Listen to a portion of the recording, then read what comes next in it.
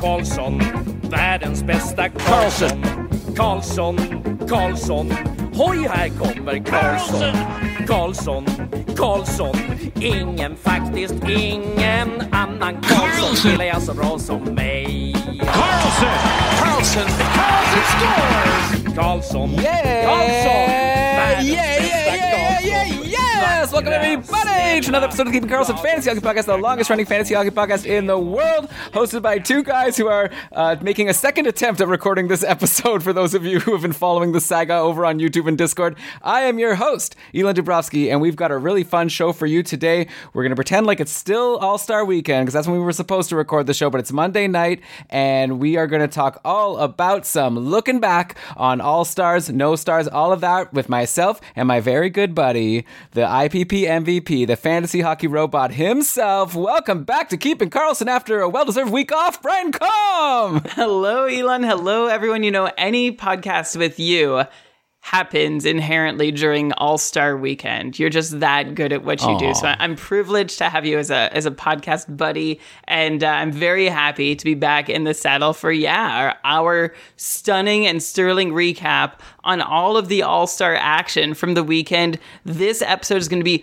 all about the All-Star game, which I think happened on... Could you imagine if we actually did that? It's not. So Brian, Claude Giroux won the All-Star MVP. Is that a sign that he's about to take off and lead the league in points? Like, yeah, we should read into the stat lines from the All-Star game and find any fantasy relevance in there.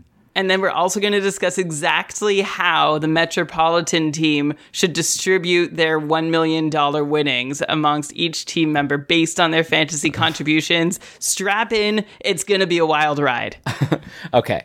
We're going to try our best to make a fun show. Obviously, there haven't been too many NHL games since my last episode with Scott Cullen, which was awesome. Thanks again, Scott, for coming on. So instead, Brian and I decided we're going to do something a little different for this week's show. We're going to take a look back on the season. We thought the lens we'll look at it in is Brian did a fantasy draft for the Tier 2 of the Cupful. It's called Tier 2 Ottawa, the Keeping Karlsson Ultimate Patron Fantasy League. I did a draft in Tier 1, which was an auction draft, which regular listeners from the show already know all about that because we did a whole show broadcasting that draft. So we thought we would take a look at Brian's draft, which was a snake draft, go through each round and pick out one player that was like the best pick from that round and one player that was the worst pick from that round, with the goal of making, I guess, an all-star team and a no-star team, or all dud team of the best and worst picks. And I think it'll be fun to just go back, kind of see which players were ranked too high going into drafts, which players were ranked too low, and then Brian and I can discuss if we think that we were just wrong at the start of the season, or are these players that seem like they were such great or terrible picks, are they going to go back to our expectations from the start of the year? So I think it's going to be a really fun journey back through the Tier 2 Ottawa draft. So that's the plan for today. Of course, before we get to it, let's mention quickly that Keeping Karlsson is very proudly presented by DobberHockey.com, your number one website for all of fantasy hockey. I don't understand how you can even play fantasy and be successful without checking out that site every once in a while. Great articles. I love the daily ramblings. The tools at Frozen Tools are fantastic. So check it out, DobberHockey.com. But with that, Brian, this is your draft. So I feel like we should just start with what it was like for you going back, looking through each round. I got to imagine there's some moments of thinking, wow, I really nailed that pick, and other moments of, wow, I really blew it. Any general takeaways on your end? And obviously, as we go through in this episode, we'll like remind people or tell people what the picks actually were. But just any overall takeaways from looking through this draft from a few months ago?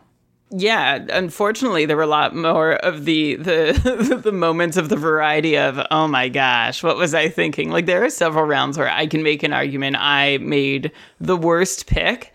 And going back and trying to learn lessons from this was insightful and painful. And I hope to share that pain for the common good, of course, to see how things go. But it is crazy to look back at the draft. You know, we're halfway through the season. Sometimes we do it at the end. And I actually think it's really good for everyone to take this mid-season checkpoint, because obviously we're going to feel different about some of our picks by the end of the season.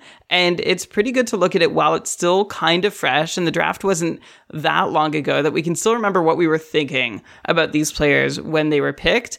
I'm very happy to name my mistakes on this upcoming episode. And, I think I had a couple hits too that I'm feeling pretty happy with. But on the whole, yeah, draft strategy is a fun thing to think about. I mean, there's definitely some positional sort of lessons to be learned about, when to take a goalie and when to take a defenseman and when to take forwards. And also the thing I found most interesting, and we'll get to this like as we go, I'm not going to announce it now, but to find the moment at which it's time to start making those less safe picks. Like, you want to make safe picks through the first round, through the second round, through the third round, but there is a sort of tipping point where you're going to want to start trying to take swings that are a little bigger, but you probably don't want to jump and start reaching before that tipping point. And also, I was also finding, Elon, defense went fast, and especially in this draft.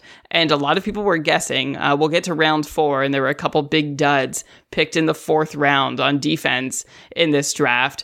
And it's that to me is what I'm really trying to learn a lesson about here, because there's some good defensemen who went a lot later, and some good defensemen who went a lot sooner, and then a lot of guys who were kind of in the middle between those great guys on, bookended by the great guys at the start and great guys at the end, who I want to try and figure out how to better avoid next time around. I actually did a pretty good job avoiding them this time around, but I need to repeat that for the next time, because I think I might have just gotten lucky. So I'm also interested, Elon, as an outside observer, to hear your overall, do you have an overall takeaway from the draft results before we, dig into the round by round looks to pick our all-stars and all-duds teams? Yeah, I guess my big takeaway is I'm taking a look. I looked at both the results from each round. I also took a look. I made a sheet. We have a spreadsheet here that we're going to share with all the patrons on Discord. We actually already did, where I also listed all the top undrafted players, all the undrafted, the forwards, defensemen, and goalies. And my real takeaway, I think that I jump away with, is that there are so many great forwards that didn't get drafted, which really makes me think that maybe the right strategy going to these drafts is obviously get your studs, right? Get your McKinnons if you can, Patrick Kane, even though he's been kind of a dead. We'll maybe talk about him, Brady. I don't know. I'm just mentioning some star. Obviously you want to get your star forwards, but I think there's a point in the draft where it's almost worth it to tell me if this is crazy, Brian. Maybe draft one more defenseman than you plan to roster and one more goalie than you plan to roster. Because you're saying, you might end up with a dud defenseman that you beat yourself up on. So why not just take multiple? In round 6, round 7, grab a couple D, even though you really are thinking for your roster construction you don't need it. Because I feel you'll just drop that defenseman and you'll have some great skaters. I'm just going to name some skaters that didn't get drafted in your draft. We've got Matt Duchene, who's been a huge star all season. We've got Alex Tuck, who obviously that's maybe a different story because he was injured, but he's been amazing lately. Duclair's had an amazing season. Boone Jenner, we talked about, for the first few weeks of the show, can Boone Jenner keep this up? We haven't even mentioned Boone Jenner for a couple of months because he's just been this really solid presence. Erod, Evan Rodriguez, Barbashev, Jeff Skinner. There's a lot. You could build a pretty solid second half of your forward core just from the undrafted players. So I think obviously this assumes that you're good at fantasy and you're good at playing free agency and getting these players, and but I think my strategy that I might try next time I'm in a snake draft or maybe even an auction draft, and I don't know yet, I'm just thinking this through as I came up with it, but I think that there might be something to draft extra defensemen and extra goalies even though you don't need so many. Figure out in the first week or two who's a hit, who's a miss, and you'll probably be wanting to draft some of these awesome forwards, pretty quickly. You'll want to pick up. You're even what was Lucas Raymond drafted? I'm gonna have to look down here. I feel or maybe he was in the very last round. Anyways, I guess you were saying, Michael Bunting is one. Yeah. Yeah, I was gonna say, you said, figure out in the first week or two who's a hit, who's a miss. That's the tricky part, right? Because I can load up on defense, but picking the sweet spot of when to give up on my defender and buy in on a hot forward is really hard. Right? I mean, this year, though, we saw some guys stumble right out of the gate and never recover. Of course, Chychrun and Petrie are the big examples, but those wouldn't be the guys you'd be dropping. I'd guess you'd be dropping your 5th or 6th D picks to beef up on forward. And you have, in the Cupful, you have 13 other managers racing. You named a solid assortment of guys. There's also Ryan Hartman and Troy Terry and Marcus Foligno and Adrian Kempe. All these guys were available in free agency, but I don't know that if there's, one per manager, of a guy who's of, season long hold quality. So you've got to be not just really good. It's not just about being good at playing free agency. It's about being lucky too, right? Because it's every one of these guys is a lotto ticket, and some of them pay off right away. Some of them pay off a couple weeks down the road. But I agree that we know it's a lot easier to find forwards out of free agency than a defenseman who's going to be able to make big contributions. We know that goalies sometimes appear in free agency, but not so. Like, forwards are the least scarce resource. So yeah, if you want to leave one part of your team to fill in after the draft, you can look, but it's just hard if your plan is to load up on defense and, figure it out in 2 weeks. It's not I don't think it's quite as easy as it sounds. Right. I think another thing might be also that if you load up on defense, maybe it'll be easy to make a trade early on when people start realizing, oh man, I definitely don't have enough defense and there's all these good I'm thinking of like when Lucas Raymond shot out of the gauge, like all these like good forwards and people like were having to drop people. I don't know. Anyways, just a thought, like I'm looking at my Cupful team and it's like, it's pretty crazy. Like a lot of my best players are people I grabbed out of free agency, but like all forwards, right? I have like Bratt, Boldy,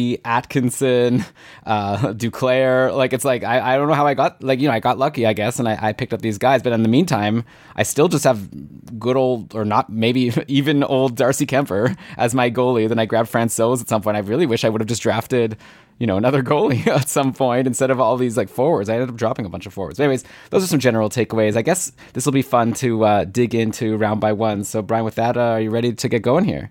Yeah, let's do it. So again, for anybody, just to remind the format, so we're going to go through each round, and from each round, we're going to choose one player to nominate to our all-star team of that round. So we're compiling a team from one player from each round to make our all-star team, our all-star fantasy draft team, and we're going to do it on the opposite end too. So we're going to find one player who was the dud, the no-star of the round, and put them on a separate squad too.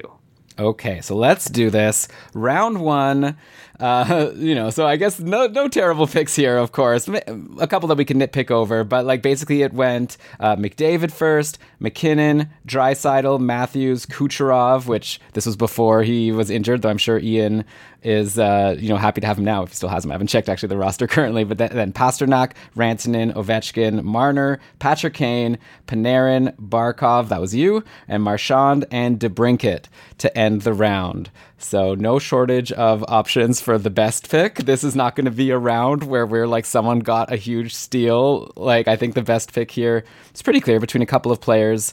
Who did you go with for your best pick on this round? My best pick, obviously I could be bored. Like, I could do the obvious and say Connor McDavid. It's hard to say that I would take any of these guys over McDavid if I was redrafting again right now or at the start of next season. But if I did have to pick somebody different, I would go and take a look at Austin Matthews, especially in leagues that are goal heavy. Being able to get a player like Austin Matthews outside the top 3 picks, let alone outside the top pick, is incredible, right? The guy's on pace for 105 points, which is nothing new. Last year, Matthews paced for 104 points. The year before, he paced for 94 points. And he's got 29 in goals in 40 games this season, which again is nothing new. So he's trending for almost a 60-goal season. With 19 power play points in 40 games. So he could very well approach, the 35 power play point mark too. Everything just looks amazing for him, and everything looks amazing for a lot of these first round picks. So I'm not saying one over the other, but Austin Matthews has been an incredible value at 4th overall. And if I were redrafting today, I think, like going into the season, it was who are you going to pick first? Probably McDavid. And then there was Matthews and Draisaitl and McKinnon and Kucherov sort of all lumped together as the next group. And I guess Pasta was in there too. I think Matthews has probably leapt to the top of that group, just by virtue of continuing to do what we've seen him do already for a couple seasons. So it's not that we needed to wait to be a believer, but I think he has just continued getting better and better. He's just 24 years old, right? This is the prime of his career, and it's really exciting to see him do his thing, also averaging over 4 shots per game over 40 games, which is incredible. So Austin Matthews, I think, is amazing. I think if I had to pick my nominee to the All-Star team, You know what? Fine. I'm going to do it. I'm going to go Austin Matthews. Yeah, I mean, if we're going by average cupful points per game, then yeah, Austin Matthews is at the top of the list for the whole league right now, even ahead of Connor McDavid. He's played 39 games and McDavid has played 41. So overall, McDavid is edging him out in points. But yeah, in terms of points per game, Matthews is the top pick. So yeah, even if McDavid ends up with a few more points on the season, obviously all these goals, like you said, are going to give it to Matthews. I'll agree with you. Honorable mention, I'd say, to Alex Ovechkin, picked 8th overall, who was like really just like right behind him and having some monster season himself, which I mean, it's like, it feels weird. Like I can understand why he didn't go in the top 5, and I wonder what's going to happen next year. Like if he continues this for the rest of the year, is he a top 5 pick, or do people worry that he's still going to slow down? I guess the thing is, like, with top 5 pick in fantasy, you really can't go wrong. Like all the players have been good, like McDavid, McKinnon, Draisaitl, Matthews. Obviously Kucherov got injured, unfortunately, but yeah, McDavid, Pasternak had that slow run, but he's been like super hot now, one of the hottest players in the league. So yeah, it's not too much to debate here. Let's go to the worst pick in the first round. And Brian, I guess if I have to pick one, it's going to have to be Patrick Kane. Right? That's my pick. I'm curious if you'll agree, but he's played 42 games and he has 42 points. So obviously that's good. I guess actually it's just like, of all the people in this round, he's the one who seems to have the lowest points per game. I guess you can say DeBrincat, but I'm going to give it to Patrick Kane just because he was drafted a little bit earlier. Yeah, 41 points in 42 games, all from these last like 4 games that got him back up to this point per game, right? He was like really cold for a little bit, and just like we predicted on the show, right? Like, I mean, things started going in for him. He had a stretch where he was taking all those shots, nothing was happening. But now in his last 4 games, he's had 2 assists versus Detroit, had 2 goals and an assist versus Colorado, so that's gotten him back on track. But yeah, he's my pick, no star of the first round, Patrick Kane. What do you think? Patrick Kane is also easily my no star of the top round. He's seeing a big dip in his 5-on-5 scoring. And one secret about Patrick Kane this season and last that I don't think anyone's talking too much about except us here on this show is that Patrick Kane is not shooting as dangerously as he always has at 5-on-5. This is a guy who's made a name for himself as a super threatening, dangerous goal scorer, can score anywhere, anytime. And this year he's losing that. I mean, he is paying extra for, that slide, I think, because he has a shooting percentage that's below what it should be. He's shooting just above 6% at 5-on-5 when normally he can shoot closer to 10%. But really, Patrick Kane is not holding up his full end of the bargain either. Another noticeable piece from Patrick Kane this season and last is that over that time, Kane's on-ice expected goals rates are lower than ever. Like, he's in pretty rough territory. The Chicago is not doing great with Patrick Kane on the ice, especially compared to what they have historically done with Patrick Kane on the ice. Last year, when Patrick Kane's on-ice numbers were similar to this year, Kane had an on-ice shooting percentage that was above 10%, so that papered over that, and he and his line mates produced 1 goal per 60 minutes above their expected number. But this year, Kane's seeing a less friendly 7.5% on-ice shooting percentage, and that's exacerbating the problem. And Patrick Kane's actual goal production and that of his teammates is more in line with the expected number. So it's been a bad season for Patrick Kane. It's not just bad luck. It's been a bad season. And this is actually going to be theme, I think, throughout this episode. Chicago, everyone, is a disaster. A disaster. They are not a good hockey team at all. You do not want to have to be relying on their players for your key fantasy production, and especially if you picked them in the first round. The flip of this is I'm not sure, because Chicago has been so bad, that this is all Patrick Kane's fault and that he can't, reverse course next season. But he does turn 34 years old in November, so that's early in the next season. And these are the sorts of numbers that are going to push Patrick Kane out of being a top round talent. In fact, I could see, if this keeps up, I could see a very clear argument for pushing Patrick Kane into the second round and welcoming some of the other guys we've talked about this season who've really established themselves. For example, Kyle Connor or even Jake Gensel. There are players who I think are ready to perhaps dethrone Patrick Kane for being a first round fantasy talent. Yeah, well, and there's also some players who were generally number 1, number 2 picks, like a Sidney Crosby, who was pushed to the second round, that maybe people are now thinking, yeah, maybe you should have stuck with Sid over Patrick Kane. He obviously has had more to give so far this season. There's a lot of seasons to go, and like I said, Kane is coming off a really hot stretch, so we'll see if he can keep that going. I guess with Chicago also, it's like some of these players that we were expecting to be like huge deals just haven't really panned out yet, like Kirby Dach. When's the last time we've talked about him on the podcast? Like, hopefully one day he'll be able to be this awesome center for Patrick Kane, but now it's like Dylan Strome centering Kane and not Dach, because I guess it wasn't working, so that's not great. That's it too, right? Because Patrick Kane, when he's struggled in the past, and he's been able to produce with, you know, subpar centermen, but in the past he's always had Jonathan Toews going as, you know, sort of a fallback plan.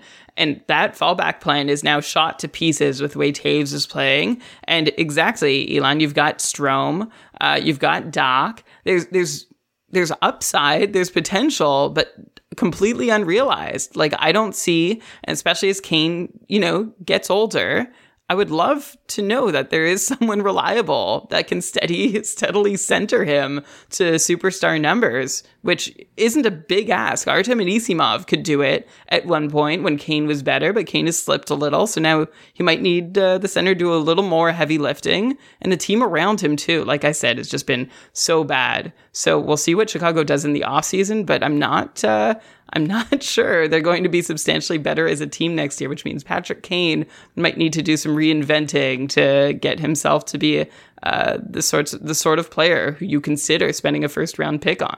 Yeah, Chicago kind of went all in to get Seth Jones, giving up some key future pieces. And now I guess we're seeing that, you know, Seth Jones is not having a bad season, but he's definitely not like turning them into this amazing team. So they're going to need more than just Seth Jones for the next 8 seasons at $9.5 million per year. Brian, by the way, I just traded him today in my Dynasty League. I don't know if you recall the whole saga. I remember that was your plan the whole way, right? Was to grab him and enjoy him for this year and then try and offload his contract.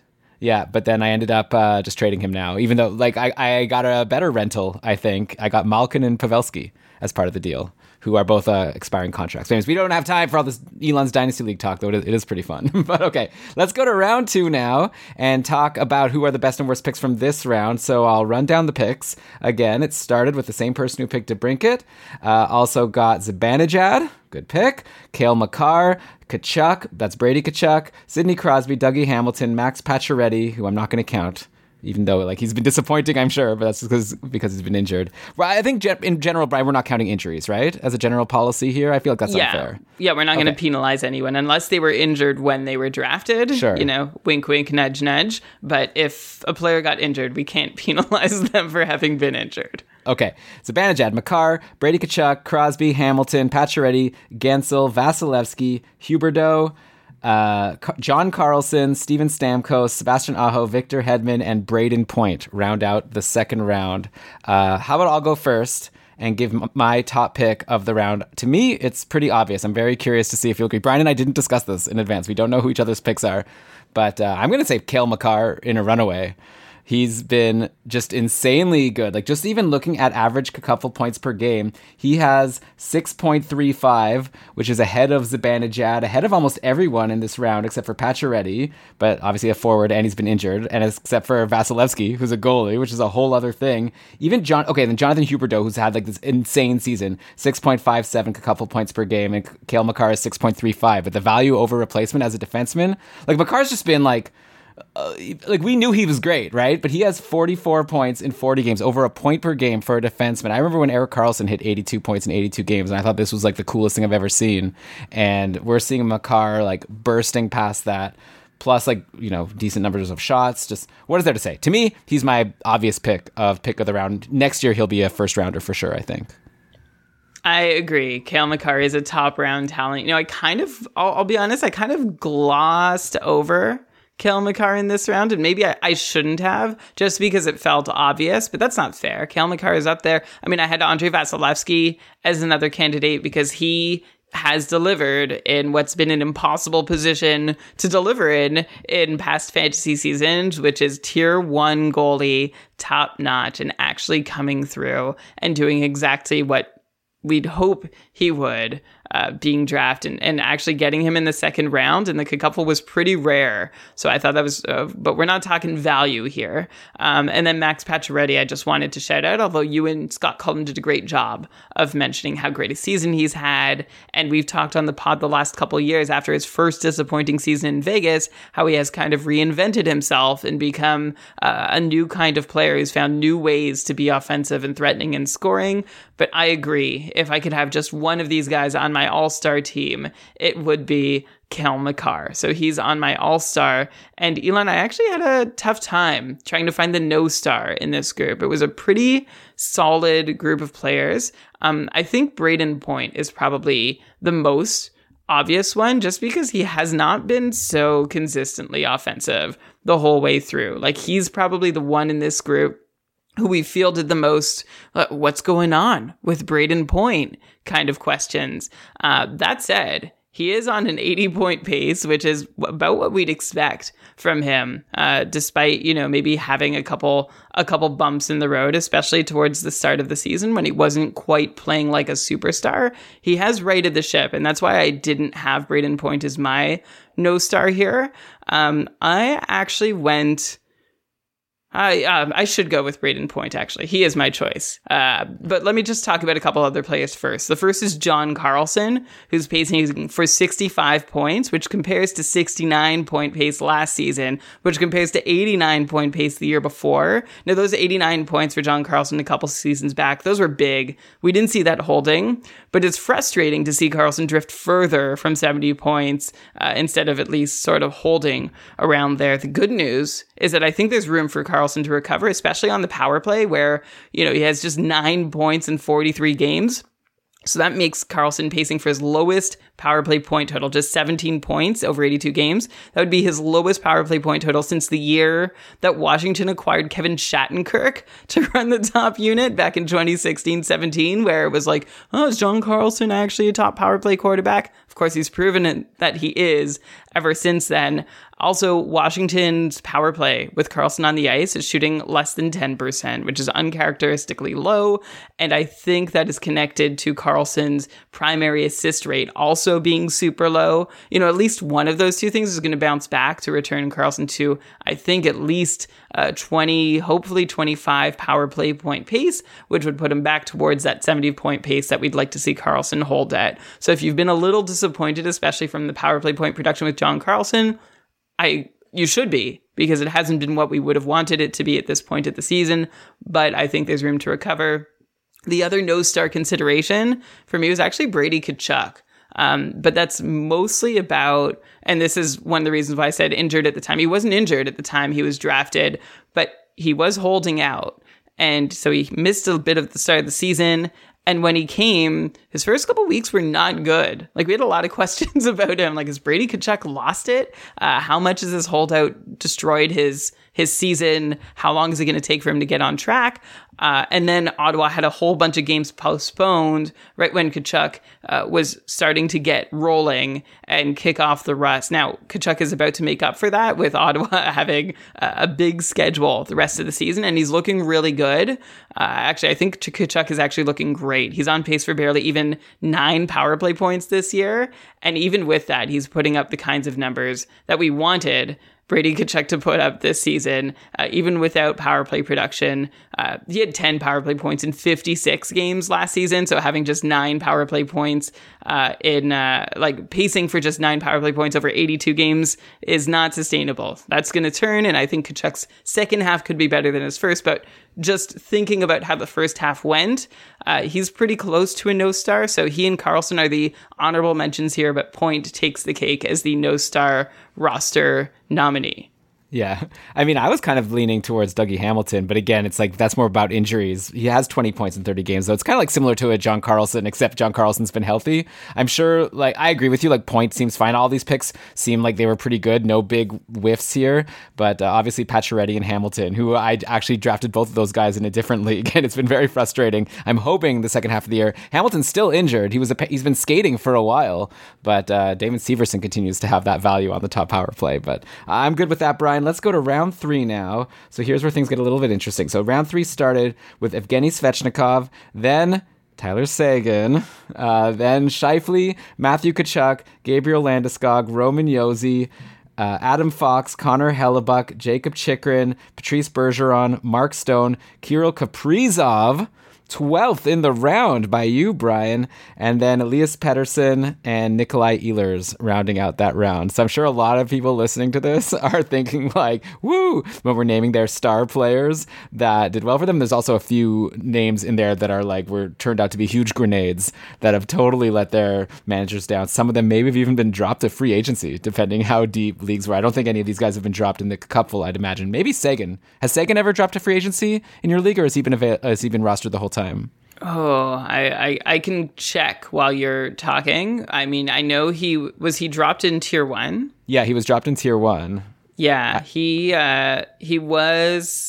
been traded, but he hasn't been dropped. Okay, yeah. So I feel like I'll just give, even though there's, okay, I'm going to start with the no star and say it has to be Seguin, considering he's been dropped in leagues I'm in. Definitely honorable mention to Elias Pettersson, who has been really bad this year and probably like just as bad as Seguin, really. Actually, if you look at average points per game, Pettersson's been worse than Seguin. Seguin has actually been better. Like, it's shocking, right? As bad as Seguin has been, somehow he's outplaying Pettersson, and also from the third freaking line or wherever he's been buried. But I think we have to sort of give Pettersson a bit of respect here and just say, like, yeah, it's he's definitely a no star, but Tyler Seguin was the dud pick of the round for sure. Like, if you're playing which one of these guys doesn't belong, it's definitely, we can't not name Tyler Seguin the dud of the group, even though he is outperforming Pettersson to date. Yeah, well, also, I guess a good tiebreaker could be Seguin was taken second in the round, and Pettersson was taken down at 13th in the round. So you reached to get Tyler Seguin when you could have had, Matthew Tkachuk, Landeskog, some of these names. Like, there's some real performers here. And I think that the best pick in the round, we actually have another dud here, I guess I should mention, is Jacob Chychrun, right? So easily, that's another. Yeah, I feel like we've mentioned it so many times. It's like just sort of assumed now. But yeah, Jacob Chychrun. By the way, I just want to put out there that Tyler Seguin was drafted a lot later on average than in this draft. Someone really liked Tyler Seguin. I mean, he's had some really good previous seasons, and I guess the hope was that he'd be able to come back from his injury and just get right back to where he was a couple seasons ago. It didn't happen. By the way, I'm being told I said Evgeny Svechnikov. That would have been a real whiff of a pick here, but no, it was Andrei Svechnikov, who is having an awesome year. There was like a few times on the pod, and I probably should blame myself here for I would bring him up when he'd be like bumped to a weird line or bumped off the power play. I'm like, oh, should we be concerned about this guy? Like, overall, he's got 38 points in 39 games. He's just having a monster season. So Andrei Svechnikov, just fine. But he's not my star. My star, Brian, kudos to you. I think you have the best pick in the round with a bullet, especially since it was the 12th pick in the round. Kirill Kaprizov. Holy moly, right? Like, this guy had this amazing rookie season last year, won the Calder, and now he's like blowing that year out of the water. 53 points in 40 games. It's like every game Kaprizov is having multi-point games, it seems like lately. He's made people like Ryan Hartman into fantasy superstars. He's the best, and I don't think it's a hot take to say that I think he's the pick of the round, especially so late in the round.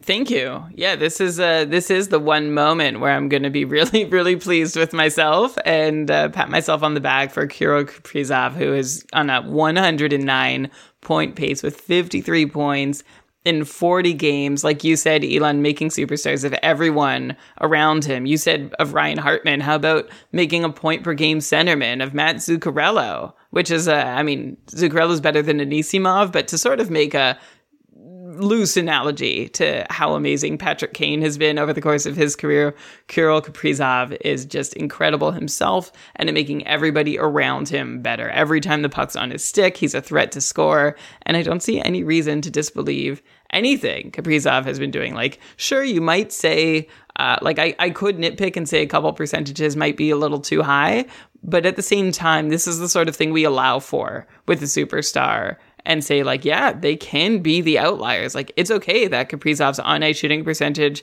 is nearly 14%, because that's what elite players can do sustainably. Other players cannot, but elite players can to some extent. So, it looks for sure like he's on pace for a Century Club type season in Minnesota, and getting him where I got him feels really good compared to some of the picks that were made later down the road. One honorable mention here for a great third round pick is Roman Josi, who I'm not sure. I think we've talked about him on the show, Elon, but he's on an 82 point pace right now. Like he's outpointing. He's outperforming Adam Fox, right? And Adam Fox is like, oh yeah, gold standard, third round, way to go. But Roman Josi is crushing it. And this 82-point pace is coming after 56-point pace last year, 77 the year before, 56 the year before. So he's continuing the pattern of like a year crazier. So buckle up for a 55-point season next year for Roman Josi. But this year, point per game pace on the strength of his power play production, 21 power play points in 44 games. That's already his third highest power play point total of his career. And that's actually the whole story. And part of that story is that Josi has scored 7 times on the power play on 37 shots on goal, which gives him a 20% shooting percentage on the power play, which is too high. But we know, like, Roman Josi is not going to have a 40-plus power play point season. However, Nashville's power play is rolling for the first time in a long time, and Josi never really suffered when it did go out, but he definitely can benefit when it is running as smoothly as it is right now. So just want to shout out Roman Josi. If it weren't for Kirill Kaprizov, he might be somebody that is worth putting on the All-Star team, which is nice because he's someone, you know, everyone I think takes for granted. He's like this quiet, steady defensive producer. And if you have him this year, hopefully you are appreciating all that Roman Josi is bringing to the table. Yeah, Brian, I can't believe that Josi has got all these power play points, and it's not on the back of Eeli Tolvanen and his power play savior production. It's actually just Matt Duchene and Forsberg and Granlund and company. Amazing that they fixed that top power play without Eeli Tolvanen. It's like reminiscent of, you know, the headline, how the Leafs fixed Alex Galchenyuk. And Tolvanen fixing the Nashville power play was also overrated. I'm glad they finally figured it out, though. Took them long enough. I mean, yeah, they have enough talent. They're spending enough money. Ryan Johansson, Matt Duchene taking home a nice paycheck. Brian, I guess I don't want to leave this round before. I just had to retake a look. You said that we have to give Elias Pettersson respect. Like, do we? I'm just looking recently, his last 3 games, he's pointless in 3 going into the All-Star break with only 2 shots overall in 3 games. Like, he's a total dud. Like, you know, we're getting to a point soon where we're going to have to, like, forget about this, like, All-Star game shtick that we're doing.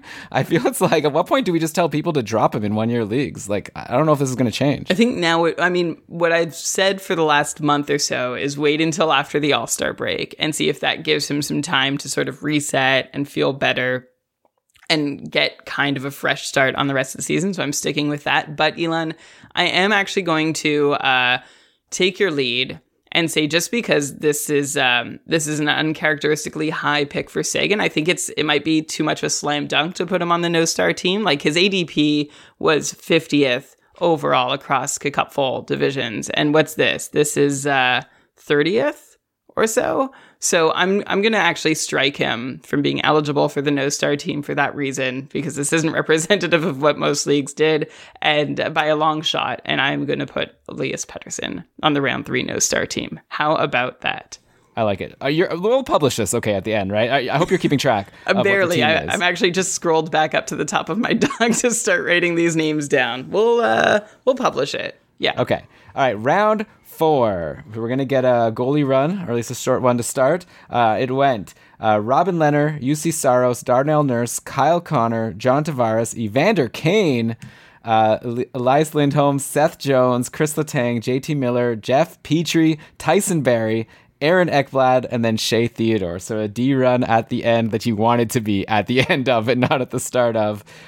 This is a fun round here with some high highs and some low lows. I think for the high pick, like, I'm between 2 players, okay? I'm looking at UC Saros, who was drafted, like, pretty high, so it's not as if it was, like, a huge value pick, though it was, like, a good pick compared to, like, Robin Lehner, who went before him. But Saros has had just, like, this incredible season. He's got a 927 save percentage. He plays a lot. Like, you know, same with Roman Josi. Like, as Nashville is just really a really great team this year, Saros is a huge volume goalie. I'm in a dynasty league, Brian, where every goalie and every backup goalie is rostered. Like, it's impossible to find a goalie who is a regular in the NHL, and yet David Riddick was dropped and no one has added him because he never plays. It's just Juuse Saros, game in, game out, and every game is chef's kiss quality. So I don't know. To me, it's between him and like Kyle Connor, who's having this like amazing, I guess, breakout season. Like, not that he hasn't broken out before, but he's above point per game. But no, I'm gonna have to give it to Juuse Saros, especially in Cupful, but in any fantasy league, like more and more teams are like going back and forth, trading. You know, like imagine like a Sorokin, you know, barely plays compared to Juuse Saros. Like, there's not too many volume guys. And Saros, I think it's like Saros and Shesterkin to me are like the two. And Vasilevsky, of course. They are like the three goalies that play almost every game and put up amazing numbers when they play. And yeah, I'm going to pick Saros. But is that who you went with, or did you go with the skater? So I was really between I was between a player at three different positions, and you named two of them. You named Saros, who has been incredibly reliable. I'll quibble for a second and say that Nashville, like you said, is a really good team. I'm not sure that Nashville is a really good team. I will say that they have been a very good defensive team, a top 10 defensive team, to the point that, yes, I'm not going to take anything away from Juuse Saros, and he's been incredibly valuable in fantasy, which is what this all-star team is about, because he does start every game. Like, there are a few goalies in the league that you can just count on being trotted out every single night, where, like you said, the backup isn't even worth looking at. But Juuse Saros, if you're measuring goalie performance this season by performance, like save percentage above expected at 5-on-5, which is my favorite metric, he falls outside of the top 20 goalies.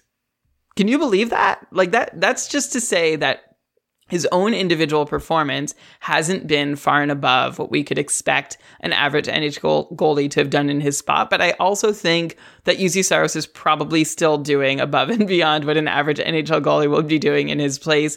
Maybe it has something to do with his stamina that we need to give him a little extra credit for because of all the minutes he's seen. In fact, nobody has appeared in more games or played more minutes this season than Juuse Saros. Or actually, I think Tristan Jarry has played like 50 more minutes in fewer games somehow.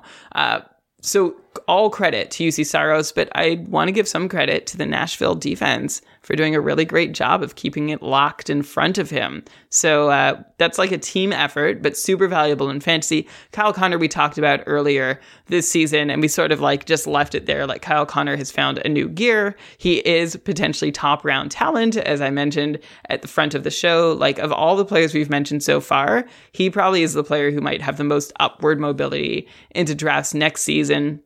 And then the defense in round 4 that I was looking at was Chris Letang. Like, I kind of just want to take a moment to appreciate what he's doing too. Just like Roman Josi, at 34 years old, Chris Letang is putting up an 80-point pace. That would be the second highest point total of his career if it holds.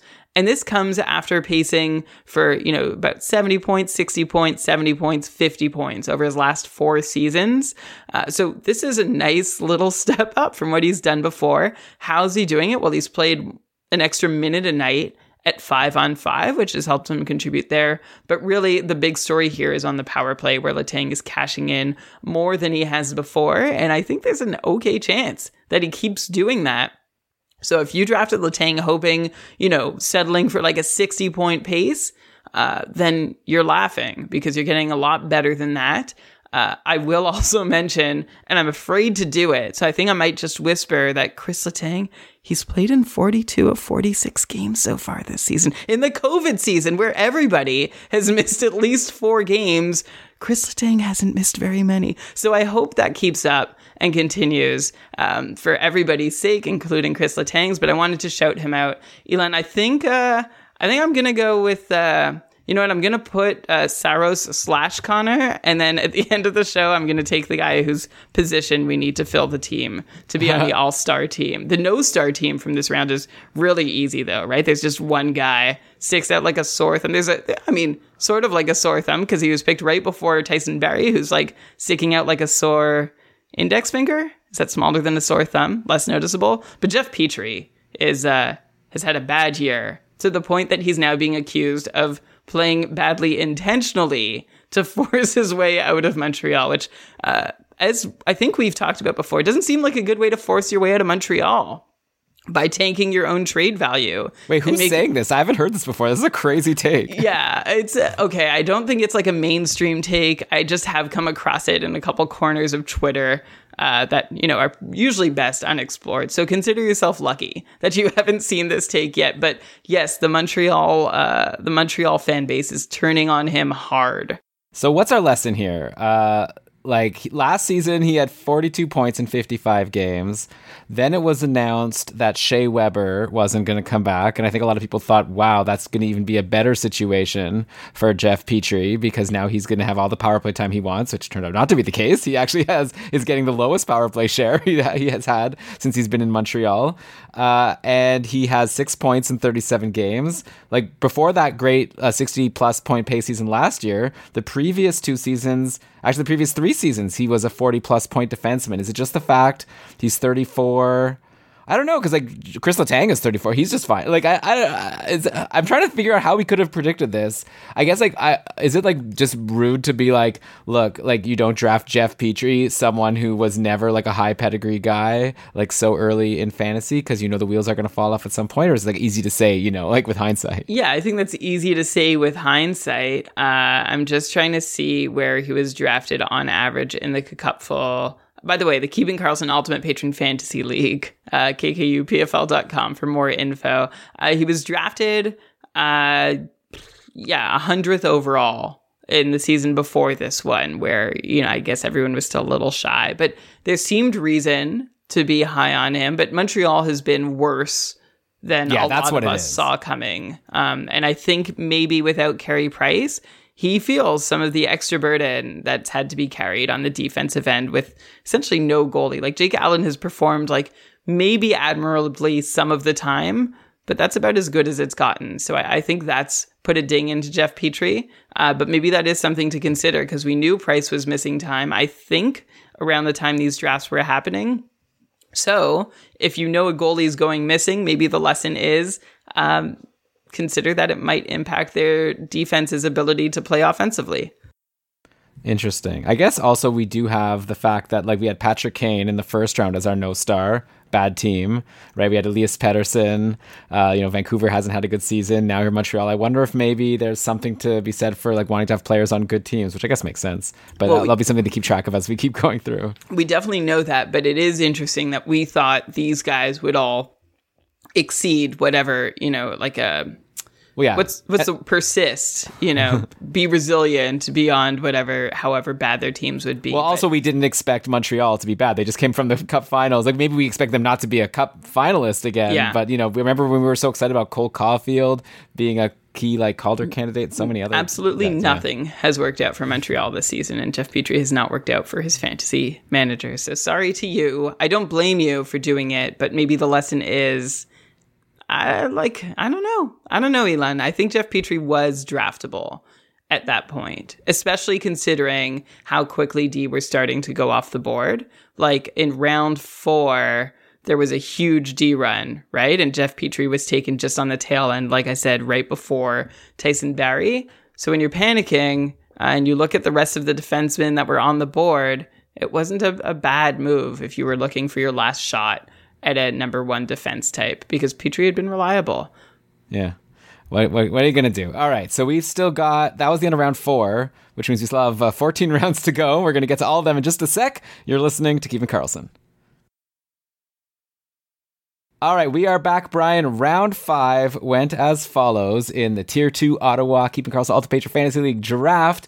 Thomas Chabot, Darcy Kemper, Igor Shesterkin, Philip Forsberg, Alex Pietrangelo, Charlie McAvoy, David Perron, Brent Burns, Brian Rust, Kevin Fiala, Morgan Riley, Sean Couturier, Quinn Hughes, and Johnny Gaudreau. I feel like there's some names in here that are interesting just because I feel like at different times in the season there would have been different names. There's definitely a point where Kevin Fiala was looking like a huge bust, but he's turned it around in a huge way because of Matthew Boldy, in addition to Matthew Boldy. I don't know, but whatever. Boldy's come up and now Fiala can't go a game without a point. So obviously he's not going to be on the no-star team. As far as the all-stars go, I mean, Shesterkin is there. I already said how amazing he is. So, like, to me, I'm going to put him, like, /play. I'll copy you, right? I think we should just do him and a skater, and then we can decide which goalies we want to put in at the end. Because Shesterkin's been amazing. And, like, if you could have taken him here instead of Saros in a round before, I guess it's better off getting Shesterkin since I like them both pretty similarly. I think that my star is going to have to be, and I'm really surprised about this, but Brian Rust has just been like too amazing to not bring up, like a 5th round. And we're talking like among some really big names here, but Rust is at 32 points in 24 games. Is that right? He's having an insane He's season. having a 100 plus point pace for Brian Rust.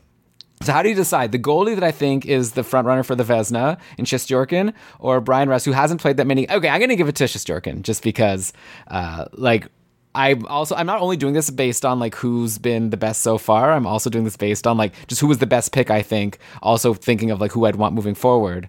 And I would still take Shesterkin, even though I'm not to discredit Brian Rust here, but I think it's more likely that Shesterkin continues a Vezina season than Rust continuing a 100-point pace. Credit to both of these guys for keeping Philip Forsberg at a 94-point pace as a 5th round pick off, like, out of the discussion to this point. Forsberg's also benefited from that increasingly hot Nashville power play and is actually like super hot right now. 4 straight multi-point outings coming into the All-Star break.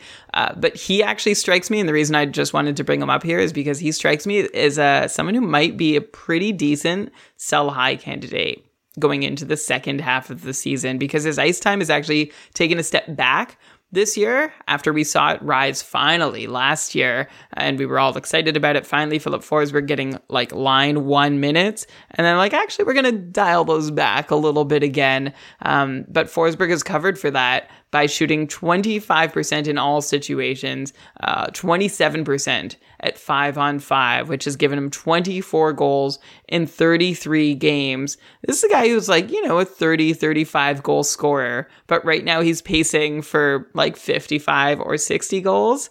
And that is essentially the difference between the 94-point pace we're seeing now and the 70-ish point pace that we would have expected to see coming into the season. So if you have Philip Forsberg on your team, this is a good time to consider selling high on him. If we're looking to name our all-star, Elon, I'm going to go Igor Shesterkin too. I think Brian Rust has been amazing. He's continued to be great at 5-on-5 and is riding the super hot Pittsburgh power play. But unlike UC Saros, Igor Shesterkin, if you're looking at his performance above expected save percentage, Shesterkin's 3rd in the league. And he's behind Ville Husso, who's played half as many minutes, and Jonathan Quick, who's played about the same number of minutes and is just steadily falling in that measure after starting the season so strong.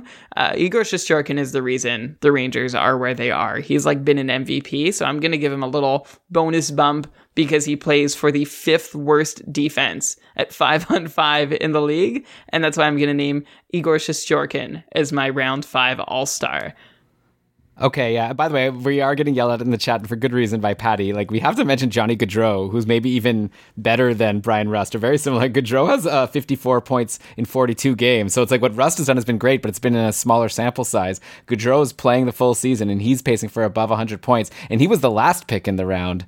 So, yeah, he's been amazing, and I don't see a reason to expect him to slow down, right? Calgary's really good, and they seem to be one of these teams that loads up their best players on the top line. They just put Gaudreau with... I know there was that one episode where we were talking about how they were shifting it around. But it's basically Gaudreau, Tkachuk, and Lindholm, and they're also on the power play. And I don't know, like, is Gaudreau like a Forsberg, someone that you're looking to sell high on as well, or do you just like ride the good times? No, I think Gaudreau's looking like legitimately good this year. Maybe a touch too good, but he's not somebody I would be eager to get out from and be like, oh, I got to sell high. He's up in a minute of ice time per night at 5-on-5 compared to last season. And he's shooting more dangerously than he has at any other point in his career, and it's showing in his goal tallies. He's earned a lot of those goals that he's scored, especially at 5-on-5. So I would not be like, if you're asking me who to sell first, who to sell high on, I'd sell high on Philip Forsberg. I wouldn't be feeling so compelled to sell high on Johnny Gaudreau. Like, if I wanted to, I could make an argument that, yeah, he's playing a little high, but I don't think you're going to get like great sell high value for him because I see a lot of what he's doing continuing through the rest of the season. As for my no star, I think I'm going to name Sean Couturier as the no star here. And I know we were going to give a pass to players who have been injured, but Sean Couturier, even when healthy, was not having a good season along with the rest of Philadelphia. And now he's missed the last little bit where there are Philadelphia Flyers actually producing. His points per 60 rates were like cut in more than, like down by more than half. His shooting percentage was down by more than half. His points participation rates fell 30% from 75% to 45%. So look, this is a lot of bad variance for Sean Couturier. But it's been really frustrating to hold him as the guy who picked him in this round. And so for that reason, I don't know, Elon, maybe this is emotion clouding me, but I feel the need to name Sean Couturier to the no-star team because he's certainly been a no-star for me. I mean, to be fair, there's not like too many other options of players that have been like especially bad. Like David Perron's really slowed down recently. So I think it would be between those two, but everyone else in this round has been pretty solid. So I think Couturier is a very fair pick here. Let's go to round 6 now, and here's how it went. It's another round, just like the last one, where I thought Ryan Rust really stood out as like the best player in the round. There's a name here that maybe I need to start getting used to the fact that he really is maybe the best player in this round. See if you can pick it out as a listener here. So there's Marchessault, Roope Hintz, Neil Pionk, Ryan O'Reilly, Jack Eichel, Zach Hyman, Blake Wheeler, Matthew Barzal, Brock Besser, Anze Kopitar, Taylor Hall, Zach Werenski, William Nylander, and Patrick Laine. So that was round 6. To me, the player who's jumping out is Roope Hintz. Like, he's awesome. That line on Dallas, Hintz, Pavelski, and Robertson, it's all of a sudden like become like one of the best lines in the league. Like, it just like, you know, this Tim Hortons hockey challenge that you roped me into, and now I'm like into myself, where we chat on our Discord about which player is going to score a goal. It's like, for me, it's like whenever Pavelski or like Robertson or Hintz show up, I just like always want to take them, because they just like Hintz has 20 goals in 41 games. He has a goal in every second game. He might be like the third best player on the line, but that doesn't mean that he wasn't a great value pick in this round. 37 points in 41 games, 74-point pace. It's nice that he's playing every game as opposed to last year where he was day to day or like game time decision all the time. So yeah, he's my star pick here. Do you agree? I agree. Roope Hintz is also my all-star from round, what are we in, 6? And I think along with Kyle Connor, I'm going to put him in that sort of class as having the best chance of rising towards like next draft season for his ADP going up. Also, shout out to William Nylander, who is hard to ignore here too. But Roope Hintz, okay, but what? I want to do a shout out to I want to do a shout at William Nylander because what is happening? Like all of a sudden, the Leafs are scoring 1 million goals every single game. I know it's just been like the last week or so, but it's really frustrating when they score like 7 goals against New Jersey like twice in a row, and he doesn't get any points. I see he has an assist today. You know who Carolina. Had no points on like those 15 Leaf goals? Who? Nylander? But someone else? No, I feel like he had 1 or 2. John Tavares had absolutely zilch, none. So that's I think it was the same. Yeah, I guess they're on the same line, so I guess it makes sense. Yeah, but let me focus on Roope Hintz. Okay, yeah, he's good. Yeah, he's really good. He's hit a new gear this season. You know, it's funny because we've mentioned Dallas is a place where offense goes to die, and we've said the same about Montreal, and we're excited about them loading up a top line.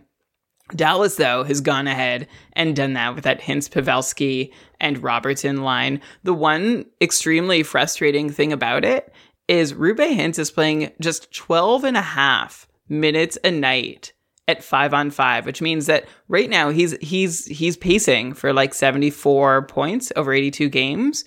But he's playing like second, even third line minutes. I said how we've always complained about Forsberg's ice time. Forsberg has never played as few minutes a night at 5-on-5 as Roope Hintz is this season. So even though Dallas is leaning hard on that top line for their scoring, I think he has more to give at 5-on-5. And he has, like I said, shown that he's stepped up his game from last season too, whether that's, you know, growth or health, I'm not sure. But at 25 years old, Roope Hintz is crushing it and is absolutely my round 6 all-star from this group. I think he's definitely worked himself into being like an automatic, where I think over the last couple of years is like, oh, will he or won't he? Roope Hintz is someone you can rely on. Yeah, I guess the next big question will be when Pavelski is not around. Pavelski's a UFA at the end of the season. So imagine if he's not there, then it'll be interesting to try to project, Hintz and also Robertson. Not to say that they're not great players, but clearly Pavelski's been a key part. He's the center of the line. Okay, so Brian, now we got to pick a no-star on this round. It's between three guys for me. Ryan O'Reilly has been a huge disappointment, right? Like he only has, he's not been terrible, but he only has 29 points in 40 games, which is way down from I think what people expected. He was like drafted really high in this round. Hasn't paid off. Neil Pionk, who you picked, third in the round. We've already talked about him a bunch on the show. Only 18 points in 39 games. The peripherals aren't as high. Like, I don't know. He's just been kind of a bust. And then I guess like Taylor Hall was in that conversation until like Pasternak joined his line and kind of revitalized his season. So yeah, it was a tough one for me. I think I'm going to lean Ryan O'Reilly just because I'm going to give Neil Pionk the pass for being the defenseman. So you get at least some value there. But Ryan O'Reilly as a center this high, I was expecting a lot more. Yes, and we did talk about this on our false start for this week's episode, which is why you're hearing it a day late due to technical troubles, but we did field some questions on our YouTube channel about how the Blues are doing and rank the forwards. And one conclusion we came to was that there's just a lot more of the wealth being shared around in St. Louis. Like, Ryan O'Reilly is not playing poorly. I would say David Perron is also not playing poorly. I would say there's just more depth, and they don't need to lean on a top line or even a top six the way they did in St. Louis. And of course, that has taken away from Ryan O'Reilly's fantasy value. So there's nothing wrong here, which actually might be frustrating news for anybody who has Ryan O'Reilly on their roster, because it's like, yeah, this is probably going to continue the rest of the season because he doesn't need to be that 70, 80 point player that he had been in the past, especially during those cup run days. I guess, yeah. So that I had Taylor Hall as being my no star here because I think even though things are going well for him right now, I don't think it forgives like the 80% of the first half of the season that he wasn't doing anything. Like, even with recent success, Taylor Hall's on a 55 point pace, and Elon, like he had a good run, but I'm actually just looking at his game log now. He has pointed just once in his last 4 games, and he's been playing on the top power play. So I'm actually feeling pretty comfortable giving the title to Taylor Hall because I think Ryan O'Reilly is at least doing something that keeps you from thinking, should I drop this guy? Whereas Taylor Hall, I don't think is doing that. The other name here, by the way, is Jack Eichel, which the answer for whether he's a no star for you personally or not is whether or not, like now that I saw today, he's out of the no contact jersey. So he's full practice now. If you're in comfortable playoff position and you've been holding him all year, congratulations. You nailed that Eichel pick. If you're not, then maybe he's your no star. Maybe you blew it by picking him a little early in round 6. I can tell you the team in my Cupful division that picked Eichel in round 6 is fighting for their playoff life and will be over the last several weeks of the season. So I wish them all the best. And I liked the swing. I thought it was a good time, but I think we at least need to acknowledge that. But I'm going to put Taylor Hall on my no-star team. Did I convince you at all? Yeah, I'm convinced. Taylor Hall sounds good. He's been a dud. He was dropped also in my Cupful division. I think that should be, if you're dropped in tier 1 and you were picked in like the top 10 rounds, maybe that should be like you're automatically included on this list, even if you've turned around a little bit lately. And yeah, well, hey, this person that you're saying is fighting for their playoff life. If they're going to get Jack Eichel back, that's probably going to help in that fight. So it may turn out to work out well in the end, and it'll be a sleeper pick to maybe win the whole division. Okay, so let's go now to round 7 of the Tier 2 Ottawa draft, and it went as follows: Evgeny Malkin, Teuvo Teravainen, Ryan Nugent-Hopkins, Jordan Binnington, Torrey Krug, Tomas Hertl, Sam Reinhart, Drew Doughty, Vincent Trocheck, Mark Giordano, Tyler Toffoli, Oliver Bjorkstrand, Jason Robertson, Ryan Pulock. So this is, we're getting into now the point where there's multiple duds. Like, there's a lot of names that are jumping out at me. I'm just going to throw it out there right now that while Bjorkstrand, has been disappointing, and I know that Ryan Pulock has been maybe the most super disappointing himself. I think that the answer has to be Jordan Binnington here. He's currently a free agent in tier 1 of the Cupful, and he's been like that for a while. No one's jumped on him. I think it's still definitely possible that after the All-Star break he gets more run, but it's he's been bad when he's played, and now he seems to have lost the net, at least temporarily, to Ville Husso. So So as a pick in the 7th round where you're trying to get your like solid, reliable starting goalie, like people pick Binnington, not even expecting like the most sterling numbers, but at least like consistent starts, a sure starter on the team. It's kind of evaporated. So to me, he's the clear no star. And then my all-star is going to just kind of repeat what I said in round 6. Just take everything I said about Roope Hintz, throw it on Jason Robertson, his line mate, who I guess is an even better pick because it was around later. I know he was injured, missed a couple games, and actually Hintz really stunk at the start of the season. I wonder if it was like Robertson hurt, which is what caused both Pavelski and Hintz to have such slow starts to the year. But as soon as Robertson showed up, just everything turned around. So if you got him in the 7th round, you were laughing, especially because you were able to stash him in IR and try out some other players, maybe get like a Lucas Raymond at a free agency early on instead of having to hold on to someone. So to me, it's pretty obvious. Robertson is the star. Binnington is the no star. I'll be interested to hear if you have a different opinion. I have a feeling you won't. No, Robertson is definitely the all-star from the round 7, which saw, like, I was looking at the draft and trying to figure out why there were so many bad defensemen picked this round. And this is like, you know, a last gasp at a D run here where I think people were trying to find like a value second defenseman or maybe already building their third. But Krug, 5th in the round, Giordano 10th in the round, and Pulock 14th in the round all stand out as unfortunate picks that have been frustrating. Krug less so than the other two. Elon, I'll be honest, I didn't have Binnington on my list, but I know he's burnt you hard. And he burned me hard in one league, but he burnt someone else hard in tier 1 of the couple who dropped him. I mean, if you have a player that was dropped again, like to me, like none of these other players, even Pulock hasn't been dropped in any of the leagues I'm in. You could pop him on IR, and Krug hasn't been dropped, and Giordano may or may not. By the way, can I give some kudos to Giordano? Because he was dropped in tier 1 of the couple at one point, and for a decent reason. Like, he had a really slow start to the year. I added him, and he's become like a fixture on my team. He's been great, actually. He has 6 points in his last 8 games. The peripherals have picked up. The shots on goal have picked up. So for anyone who gave up on Giordano, you gave a gift to someone else, because I think he's going to be a solid piece rest of the year. I'm not expecting 6 points every 8 games, but I think at this point, he's definitely not a no star. I think he's really turned things around. I feel like this round overall has been like a lot of disappointments. Like, you have Malkin, who maybe came back later than you would have thought. You have Trocheck, who didn't get the deployment we'd hoped. Bjorkstrand, Foley. Anyway, we're not naming the mild disappointments. We're naming the big ones. I'll go with you. I'm Binnington to be the add to the no-star team. But yeah, I feel like round 7 is where defense petered out here. And it really got dicey as people tried to grab like the last proven players. So for me, one lesson here is that maybe in the first 6 rounds is where I want to try and grab my top 2 defensemen. Yeah, I'm really like, I'm going to be interested. If I have like 5th overall next year in Cacupful, it might be hard, or maybe not 5th, but like 7th, you know, like Cale Makar just becomes more and more appealing as it becomes like so hard. Which is funny because coming into this season, we were just sort of moving off the strategy that we sort of, I think we had been big on for a while, which is grab your number 1D early on, like use that first pick if you need to grab your top defenseman. And then we're like, oh, there's a bunch of top defensemen now. You don't really have to. And I still kind of think that way. Like, Cale Makar would be great, but hey, if I get Adam Fox in the 3rd round again, or Roman Josi or John Carlson, I'm not mad about it. But I think you need to get someone early.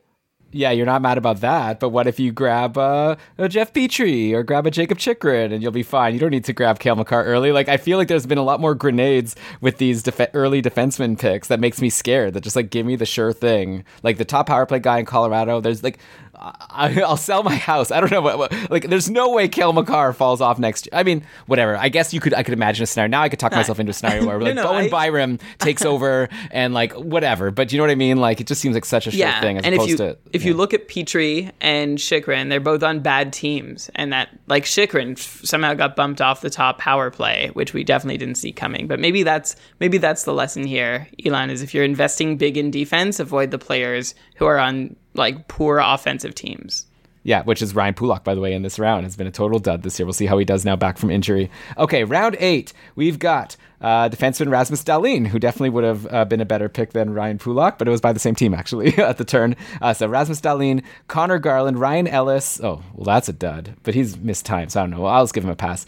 Marc-Andre Fleury. I'm not going to give a pass to Philly, though. That was a bad acquisition, potentially, because he clearly has an injury history. Okay, so let me start this over. Dahlin, Garland, Ellis, Marc-Andre Fleury, Sam Bennett, Alex Radulov, Bo Horvat, Ivan Provorov, Nick Suzuki, Claude Giroux, Cole Caulfield, Ryan Strome, Jacob Markstrom, and then Jack Hughes at the end of the round.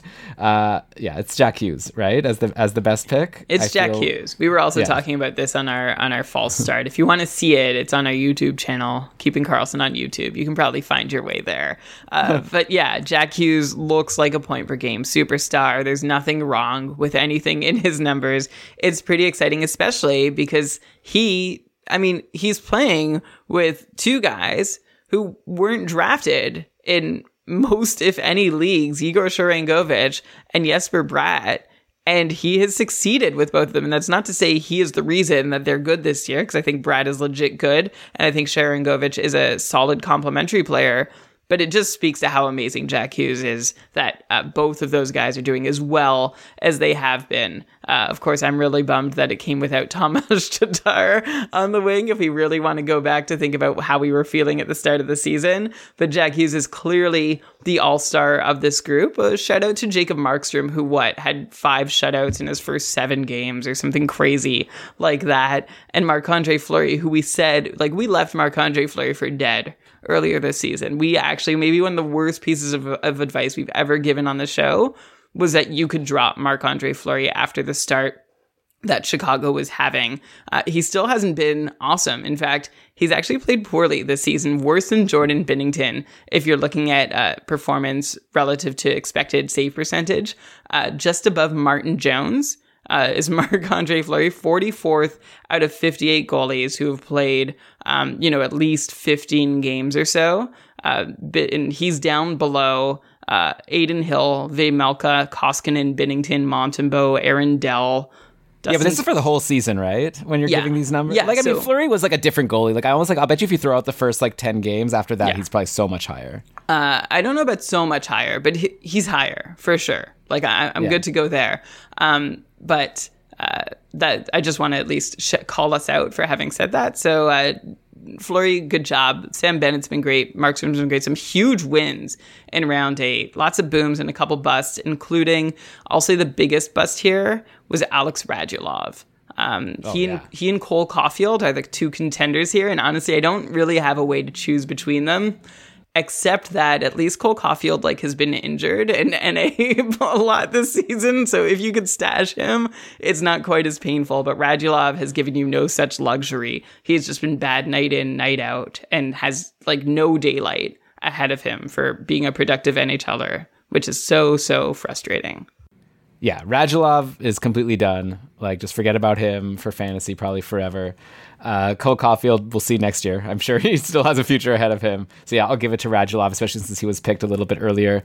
And yeah, Jacob Markstrom, the lesson with these goalies is that they're really hard to predict, right? I think you definitely want to get a good starting goalie or 2 early, but good luck picking it, right? Markstrom or Binnington went higher. Markstrom's clearly the better pick. Next year it might flip. I don't know, but Markstrom is that was a really awesome pick, getting Markstrom so late in this round after so many goalies had already been off the board. In the next couple rounds, I'll just spoil it. You had Demko, you had Freddie Anderson, you had Cam Talbot. There's at least one great goalie gem around for the next few rounds. Then over in round 13, we're in round 8 right now. There are 3 season-making goalies who were taken off the board. So like you said, Elon, it's you want to make sure to get your goalie. I don't know how I don't know that there is an actual strategic play aside from going ahead and drafting Vasilevsky or Shesterkin and with one of your first 2 picks. I'm not sure how you really do that. Yeah, well, I guess we did more goalies board. I guess we'll go back and listen to it and see how we did. I've always been a little bit iffy on Binnington for what it's worth, but I don't know. I don't know if that counts for much. All right, next up, let's go to round 9 here. So yeah, Demko started the round. Great pick, even though Vancouver hasn't been great, but he plays a lot. He's clearly a really good goalie. He'll be even better once Vancouver figures things out. But okay, went Demko, Larkin, Tarasenko, Klingberg, Shen, Dominic Kubalik, Timo Meier, Joe Pavelski, Mackenzie Weegar, Tony DeAngelo, Anders Lee, Carter Verhaeghe, Linus Ullmark, and Jakub Vrana. So this round has some huge hits, right? Is this round 9? I can't believe Pavelski, Meier, Tarasenko, even Larkin. Wow, that's and Tony DeAngelo, by the way, who scored again today, has just been such a like a big surprise. Like, what a great value pick on D. Like, Brian, you were talking before, like 2 rounds ago, how it felt like D was like over and people were having to reach and grabbing like your like Ryan Pulock or whatever. Like, little did they know that Ricard was going to grab Tony DeAngelo in round 9 and have one of the, I won't say one of the top goalies, but definitely like a top tier goalie, like good solid second goalie on your fantasy team. But I think the pick has got to be, it's tough. Like, Pavelski's been amazing, but do I really do 3? Do we do 3 Dallas, the whole top line? Or do you go Timo Meier? To me, it's between Pavelski and Timo Meier for the pick here. So I'm just going to let you pick it. Okay. And I'm going to go with Timo Meier, who has just had an amazing season. And I thought for sure, like, he's on a 94-point pace. He's seeing 2 more minutes of ice than he was last season. And, of course, on the top power play with 8 power play points in 41 games, which actually isn't that impressive. Like, this is Timo Meier in a nutshell. It's like, yeah, he has a 94-point pace, and that's without the top line power play production that we would like to see from him. So there's actually room for him to do a little bit better. But I was expecting, when looking at Timo Meier's numbers, to find at least one flag that what he's doing is unsustainable. And honestly, I can't. He has gotten better this year. He's taken more shots. He's taking more shots from better places. I think it does definitely help that the team around him seems to have figured things out a little better than they had last season. But Timo Meier right now has one of the highest on-ice expected goals rates in the league. I said Patrick Kane. Patrick Kane is averaging 2 expected goals per 60 minutes. That's what Chicago's doing when Patrick Kane is on the ice. Timo Meier on the ice, the Sharks are averaging 3.5 expected goals per 60 minutes, and that's huge. They're actually scoring 4 goals per 60 minutes at 5-on-5, which is huger. But Timo Meier looking legitimate, like a 94-point player. And if that power play production steps up just a little bit, he's a legit look for a 100-point player, which it makes me so happy to say, right? Because we've been watching Meier for years. Last year, he paced for just 47 points. It was a huge disappointment after a couple seasons where he had 70 and 60-point paces.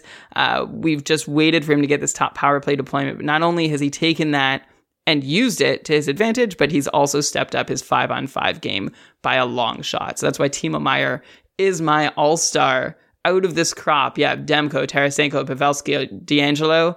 Timo Meier is my boom. The big boom. I'll call him my all-star.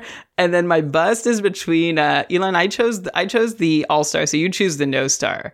The no-star candidates here are Dominic Kubalik on that terrible Chicago team, and Anders Lee, who continues to just not look like his former self, who was capable of scoring goals, even in the context of being on the Islanders and how we decrease our offensive expectations there. Still, Anders Lee is looking worse than I thought he should, to the point that, yeah, he's on my short list for a no-star here.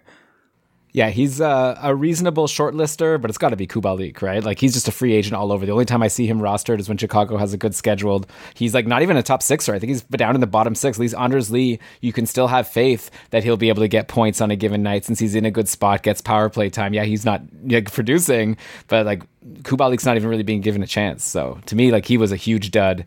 I wonder what happens with Kubalik, like, moving forward in his career. Like, he had this like really promising start, 46 points in 68 games to start his career. Then last year he was like pretty similar, right? 38 points in 56 games. So 2 straight seasons around a 55-point pace. Obviously that first season, it was like nothing and then exploding.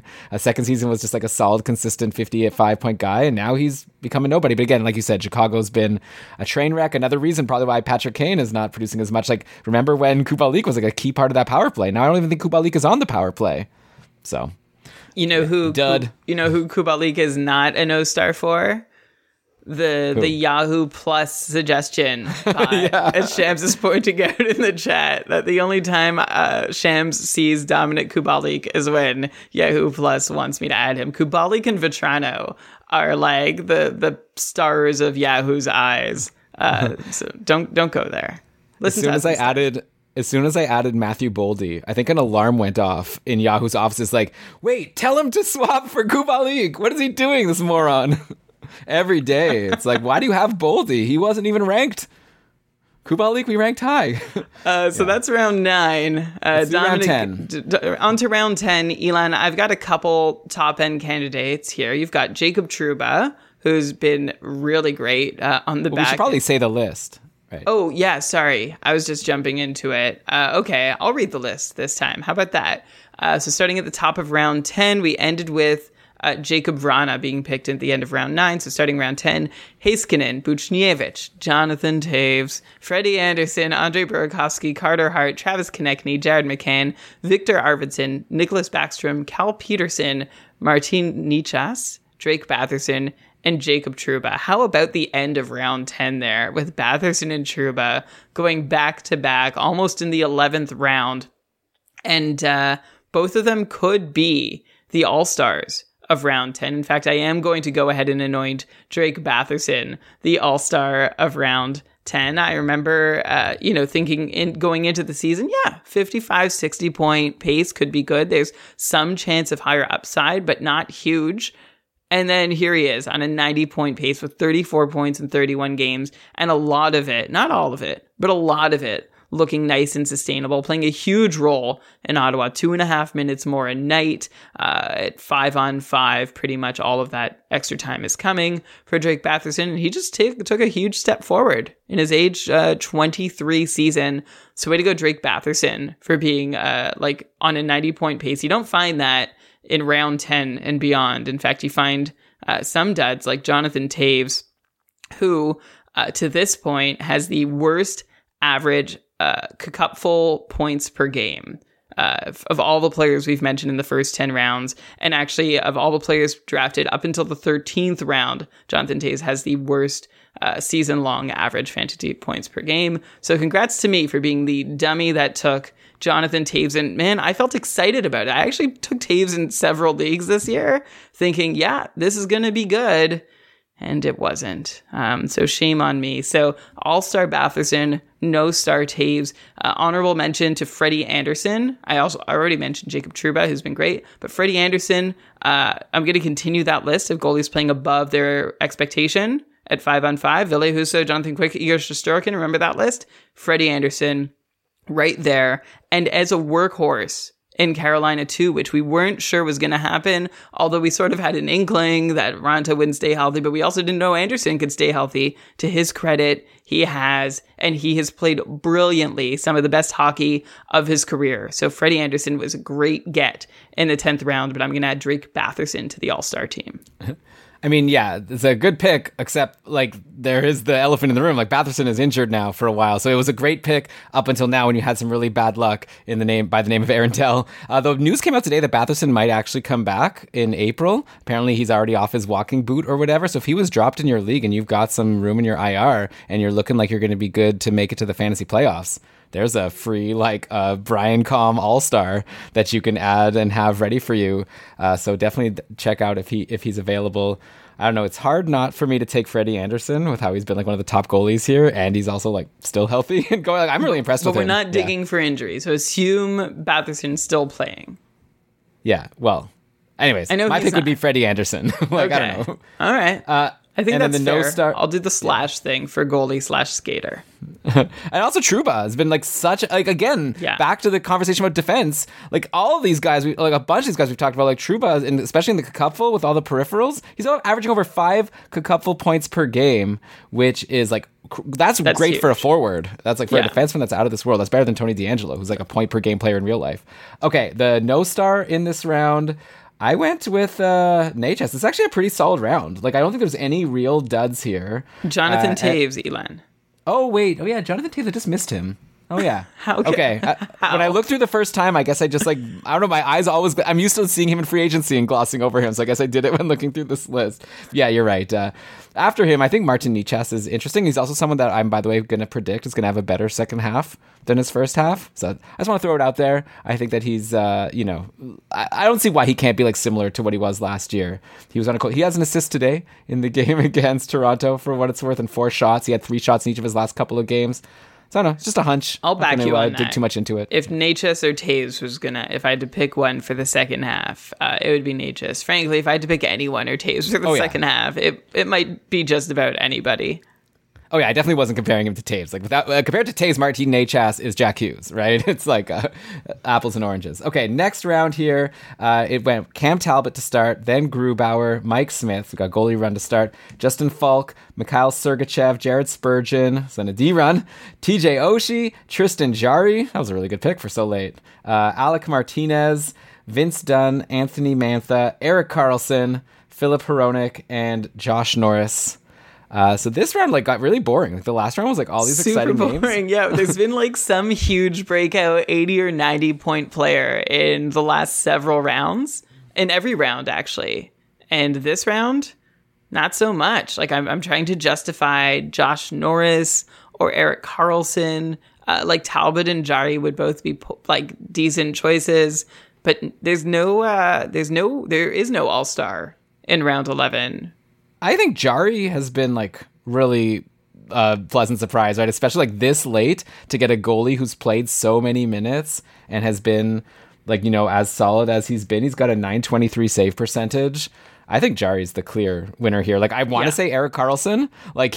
Maybe if he didn't get injured, I don't know, but he's been having a great season, and I'm sad that he's hurt for a couple of months. And I know you're saying I don't know, but anyways, with the injury on my mind, even if I'm not supposed to have it on my, it's like a jury, being don't pretend like you didn't hear that testimony. I'm striking that testimony. It's I heard it. I've never been on a jury. I'm assuming it would be hard. But anyway, Tristan Jarry is my pick here for the All-Star. It's got to be Jarry or Karlsson, right? Karlsson's on his 65-point pace. Not all of it looking so sustainable, but the fact that we can feel like Erik Karlsson is better than the 45, 50-point defenseman we feared he'd be this year is cause to celebrate. So way to go, Erik Karlsson. But yeah, I think this is an easy round to take a goalie, which means, we can free ourselves up to take Kyle Connor over UC Saros in an earlier round. Fair. If we choose to do looking back. As for duds, as much as there were a lot of boring players who have turned out okay, there weren't too many terrible players who've turned out just god awful. Vince Dunn, I think, was a shot maybe worth taking at this point in the draft, but he has just not panned out at all.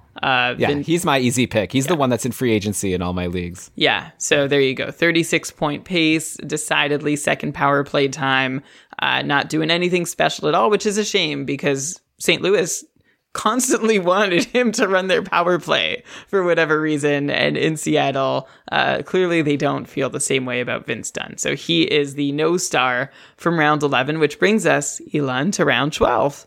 All right, let's do it. So yeah, obviously now as we get to the later rounds, it makes more sense that we're going to have duds. You don't want to feel, maybe round 12 is still too early, but we're getting to a point where you should take some swings, and it's fine to get a bad pick as long as you, again, replaced him with one of those awesome undrafted players that we were talking about before. But okay, round 12, we had Parayko, Dumba, Varlamov, Jake Muzzin, Brendan Gallagher, Chris Kreider, Jamie Benn, Tim Stützle, Evgeny Kuznetsov, Jakub Voracek, Tom Wilson, Trevor Zegras, Devon Taves, and Andre Palat. Round out the round. To me, it's easy. It's between two players, Chris Kreider and Evgeny Kuznetsov. And as awesome as Kuznetsov has been all season, how can you not give it to the NHL's leading goal scorer going into the All-Star break? I know that Matthews has already scored 2 goals today. I'm not sure if that's enough to overtake him, but Kreider's just been insane, especially in the cupful. The reason why we put Matthews over McDavid was because we score goals as worth more than assists. And so I think that Chris Kreider's points per game even beat out Kuznetsov as great as he's been. So I think it's an easy pick here for me, at least. Chris Kreider as the star of the round here in round 12. What a pick. Chris Kreider's game log just littered with goals. It's crazy. He hasn't gone more than 2 games without scoring a goal since a stretch between December 8th and December 15th. Since then, he has scored a goal, every game or every other game, or a couple times after 2 games of going goalless. Now, we've talked about on the show how Chris Kreider actually, even though he looks as good as he has been and seems incredibly consistent at an 82-point pace, that he might be a strong sell high candidate because of all those goals Kreider's scoring on the power play. 17 power play goals.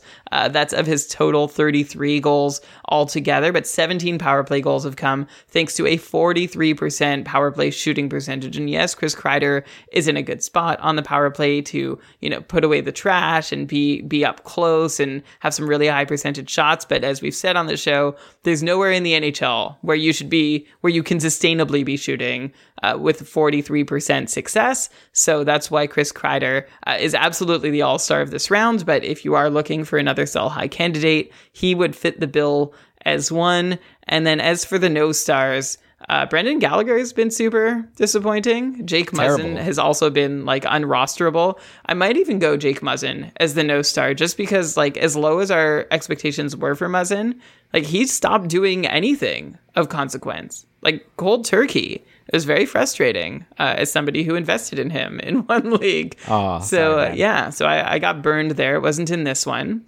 but in another one for sure. Brendan Gallagher.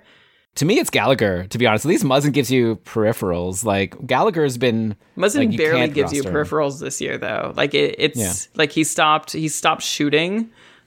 He's barely blocking. Like, neither of these guys are doing anything. They're equal no stars. I guess it's a sad debate to have. Gallagher, though, also maybe is more disappointing just because he hadn't been below a 50-point pace for, like, the past 4 seasons. And now this year, and last year, if you recall, in the playoffs, he totally disappeared. And it kind of seemed like Montreal was rolling like this like top line that was doing all the offense, and the other lines, I guess, were for cleanup or something. And now this year, I was like a little bit worried about Gallagher, and it didn't turn out that Montreal like had some super high scoring line, like no one was scoring for a lot of the season. Now, actually, with Toffoli back, he and Suzuki are looking good together. But yeah, Gallagher, nothing. Like he's just like disappeared, and Montreal just signed him. That's a crazy contract, right? Like, isn't he locked in for like 6 years at $6.5 million per year? Yeah, that's not looking good right now. Yeah, no, he got the contract that Chicago is not going to give to Dominik Kubalik when he becomes an RFA after this season. And also, Gallagher has a no movement clause in that contract, and he has a 6-team no trade list. Also, I mean, if you're going to sign the guy, you got to use him to his strengths, which are, he can play high event hockey and he can be defensively responsible. And I don't feel like he's really been given the chance to strut his stuff this season for one reason or another. Montreal is just another one of those teams that's a disaster. Elon, I'm with you. I'm good to just name Gallagher the no star from round 12 and move on to round 13 where, holy cow. What? Wait, speaking of holy cow, Brian, breaking news, not good news. Apparently, Austin Matthews is down in this game against Carolina. Okay, how breaking is this? Like, has it happened, like, literally this second? What, are you saying I shouldn't have interrupted you? Well, I'm just saying, like, everything always looks bad in the exact moment it happens. Well, I'll keep reading what people are saying in the chat here. Adams, a knee in the back of the head while down on the ice, skated on his own to the dressing room, straight to the room. He's down the tunnel. So, yeah, I don't know. He's off the ice. He's down the tunnel. What can we say? I don't know.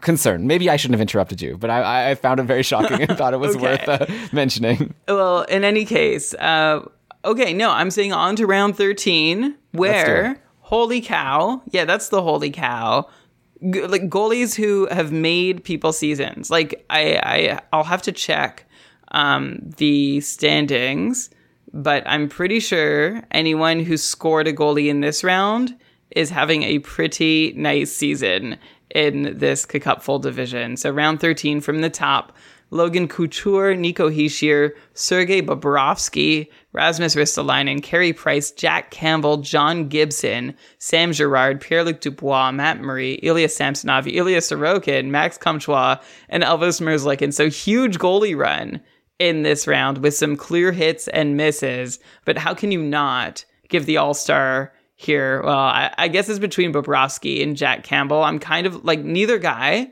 was someone we were sure was going to carry the load all season long, that they, Bob had Knight nipping at his heels and Campbell had Mrazek in case he got injured, or maybe even nipping at his heels if he wasn't consistent. I'm not sure how to choose between these two guys as the all-star of the round, though, Elon. Pierre-Luc Dubois, by the way, I'll just give the honorable mention now. Strong season, looks good. Looks really good. So way to go, Pierre-Luc Dubois. But if I can add one of these guys to my team, I'm definitely taking Bobrovsky or Campbell. Elon, can you help me decide? Yeah, take Bobrovsky, because like the backup in Florida, Spencer Knight, has not worked out to be the challenge that we thought he would be. So Bobrovsky's really playing a huge bulk of the games. I think we've heard news, like obviously Mrazek was injured for a lot of the first half of the year, but we've heard news that Mrazek is scheduled to play a lot of games in the second half. They want to keep Campbell rested. So I think definitely moving forward, I would rather have Bobrovsky. Also Florida Toronto's really good too. But I think if I had to pick one, I would take Bobrovsky over Jack Campbell just because I expect more starts. And I think Florida, I don't know, I just really like Florida. I'm wearing a Florida hat, so I had to use that also as a tiebreaker. Okay, I'm good with that. And then a no-star here, I think, is super clearly Max Comtois, who has 6 points in 28 games, actually playing fewer minutes than he was last season. And people, liked Comtois for his hits. He has 46 hits in 28 games this season, which is not enough to roster if you're looking for someone to just contribute hits. I remember at the start of the season, a lot of people were high on him, and I'm not at all knocking that right now. I want to be super clear, because we know he has potential for some big hit, big shot games, and it would be nice if the points came with that. But I remember asking at the start of the season, like, what's the hype when we were drafting? What's the hype around Comtois? Why is everyone so, like, can someone explain to me? Because I wasn't following, and, like, everyone made their case, and I was like, okay, like, I'm still not 100% sure. But on an Anaheim team where so many players have taken off, and Comtois isn't one of them, I think he's the clear no-star here. I don't think he's had one fantasy-relevant stretch all season. Yeah, well, unfortunately, when everyone was really taking off, he was out of the lineup, and by the time he came back, everyone had kind of slowed down. Brian, okay, now can I say it? Like, they're in OT, and Matthews is not on the ice. This is serious. People are probably freaking out right now. If you have Austin Matthews, you're screwed. We just named him the #1 All-Star in the first round. Good luck. I'm trying to think of a fantasy impact to throw out there. I'm just going to be skies falling here. Okay, well, it's bad for Bunting. Yeah, bad for Marner. Yeah, except Marner can probably survive it. Sure. Who's it good for? When he could Jason Spezza? Yeah, maybe Spezza gets on the top power play. That always happens. Yeah, grab Jason Spezza for the next Leaf game. He seems to always do well when he gets on the top power play. And maybe, like, I'm trying to look, like, we always think of Toronto as being so stacked and full. But if you're looking for another centerman to step into a top 6 role, I don't know, does Alex Kerfoot move up to play on the top line? To center Marner and Bunting, which gives like a Andre Kasha or Mikheyev a chance to be on the Tavares Nylander line. Maybe. Okay, so we'll have to see. Anyways. Yeah. But we got Ben and Lewis doing a show tomorrow for short shifts, so they'll cover it. By the way, Marner did just score an overtime goal, even without Matthews on the ice. Okay. Obviously, a 3-on-3 is not the same as. Yeah. All right. Let's keep up the play-by-play on what there surely will be more news available on by the time this is released. Man. Brian, I thought I'm the director of content. You have to let me decide what we're going to talk about. Okay. Can I make another quick comment on round 13, even though we want to move on? But Matt Murray for the Sens, who is obviously goes a bust pick compared to some of these other guys you've talked about. 4 straight games now where he's had like a sterling save percentage. He's won 3 of those, lost 1 in OT. He just got the win today against New Jersey. We're definitely at a point where I think if Matt Murray's in your free agency, grab him. Like, He's on a hot run. He might be a volume goalie for the rest of the way. He might get injured the second you add him.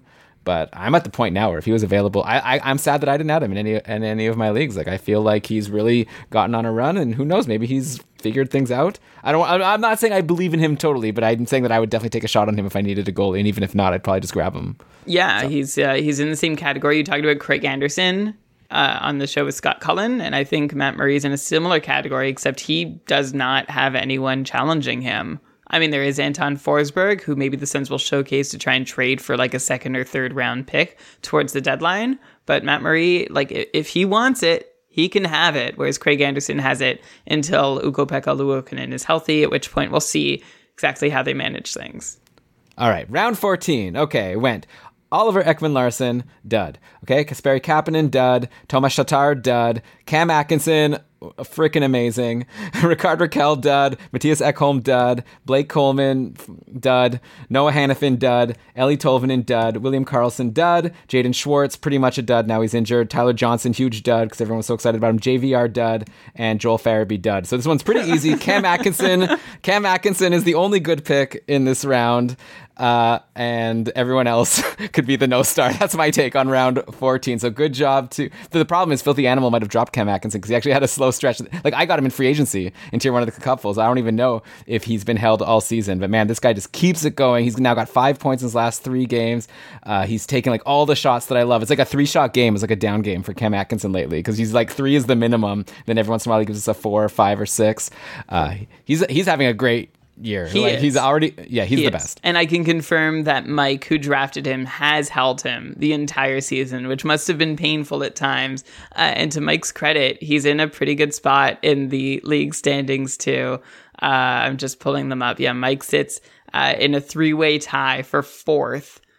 With 4th, 5th, and 6th, a couple games up on the nearest playoff competitors. So way to go, Mike, for holding Atkinson. And yeah, just basically getting a free top-end free agent once Atkinson has stepped up the way he has. We've talked, Elon, you've brought him up a lot, I think, every week on the show. And I'm like saying, yeah, more and more data saying he's actually going to keep doing the thing he's doing.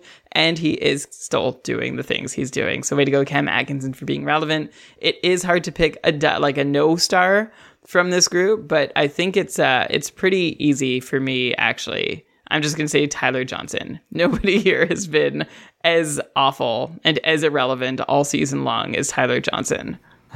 And Tomas Tatar, I think. Like, Tyler Johnson at least got injured, so you were able to, like, get rid of him quickly. Tomas Tatar, you may have, like, you drafted him, Brian. How long did you hold on to Tatar after you drafted him?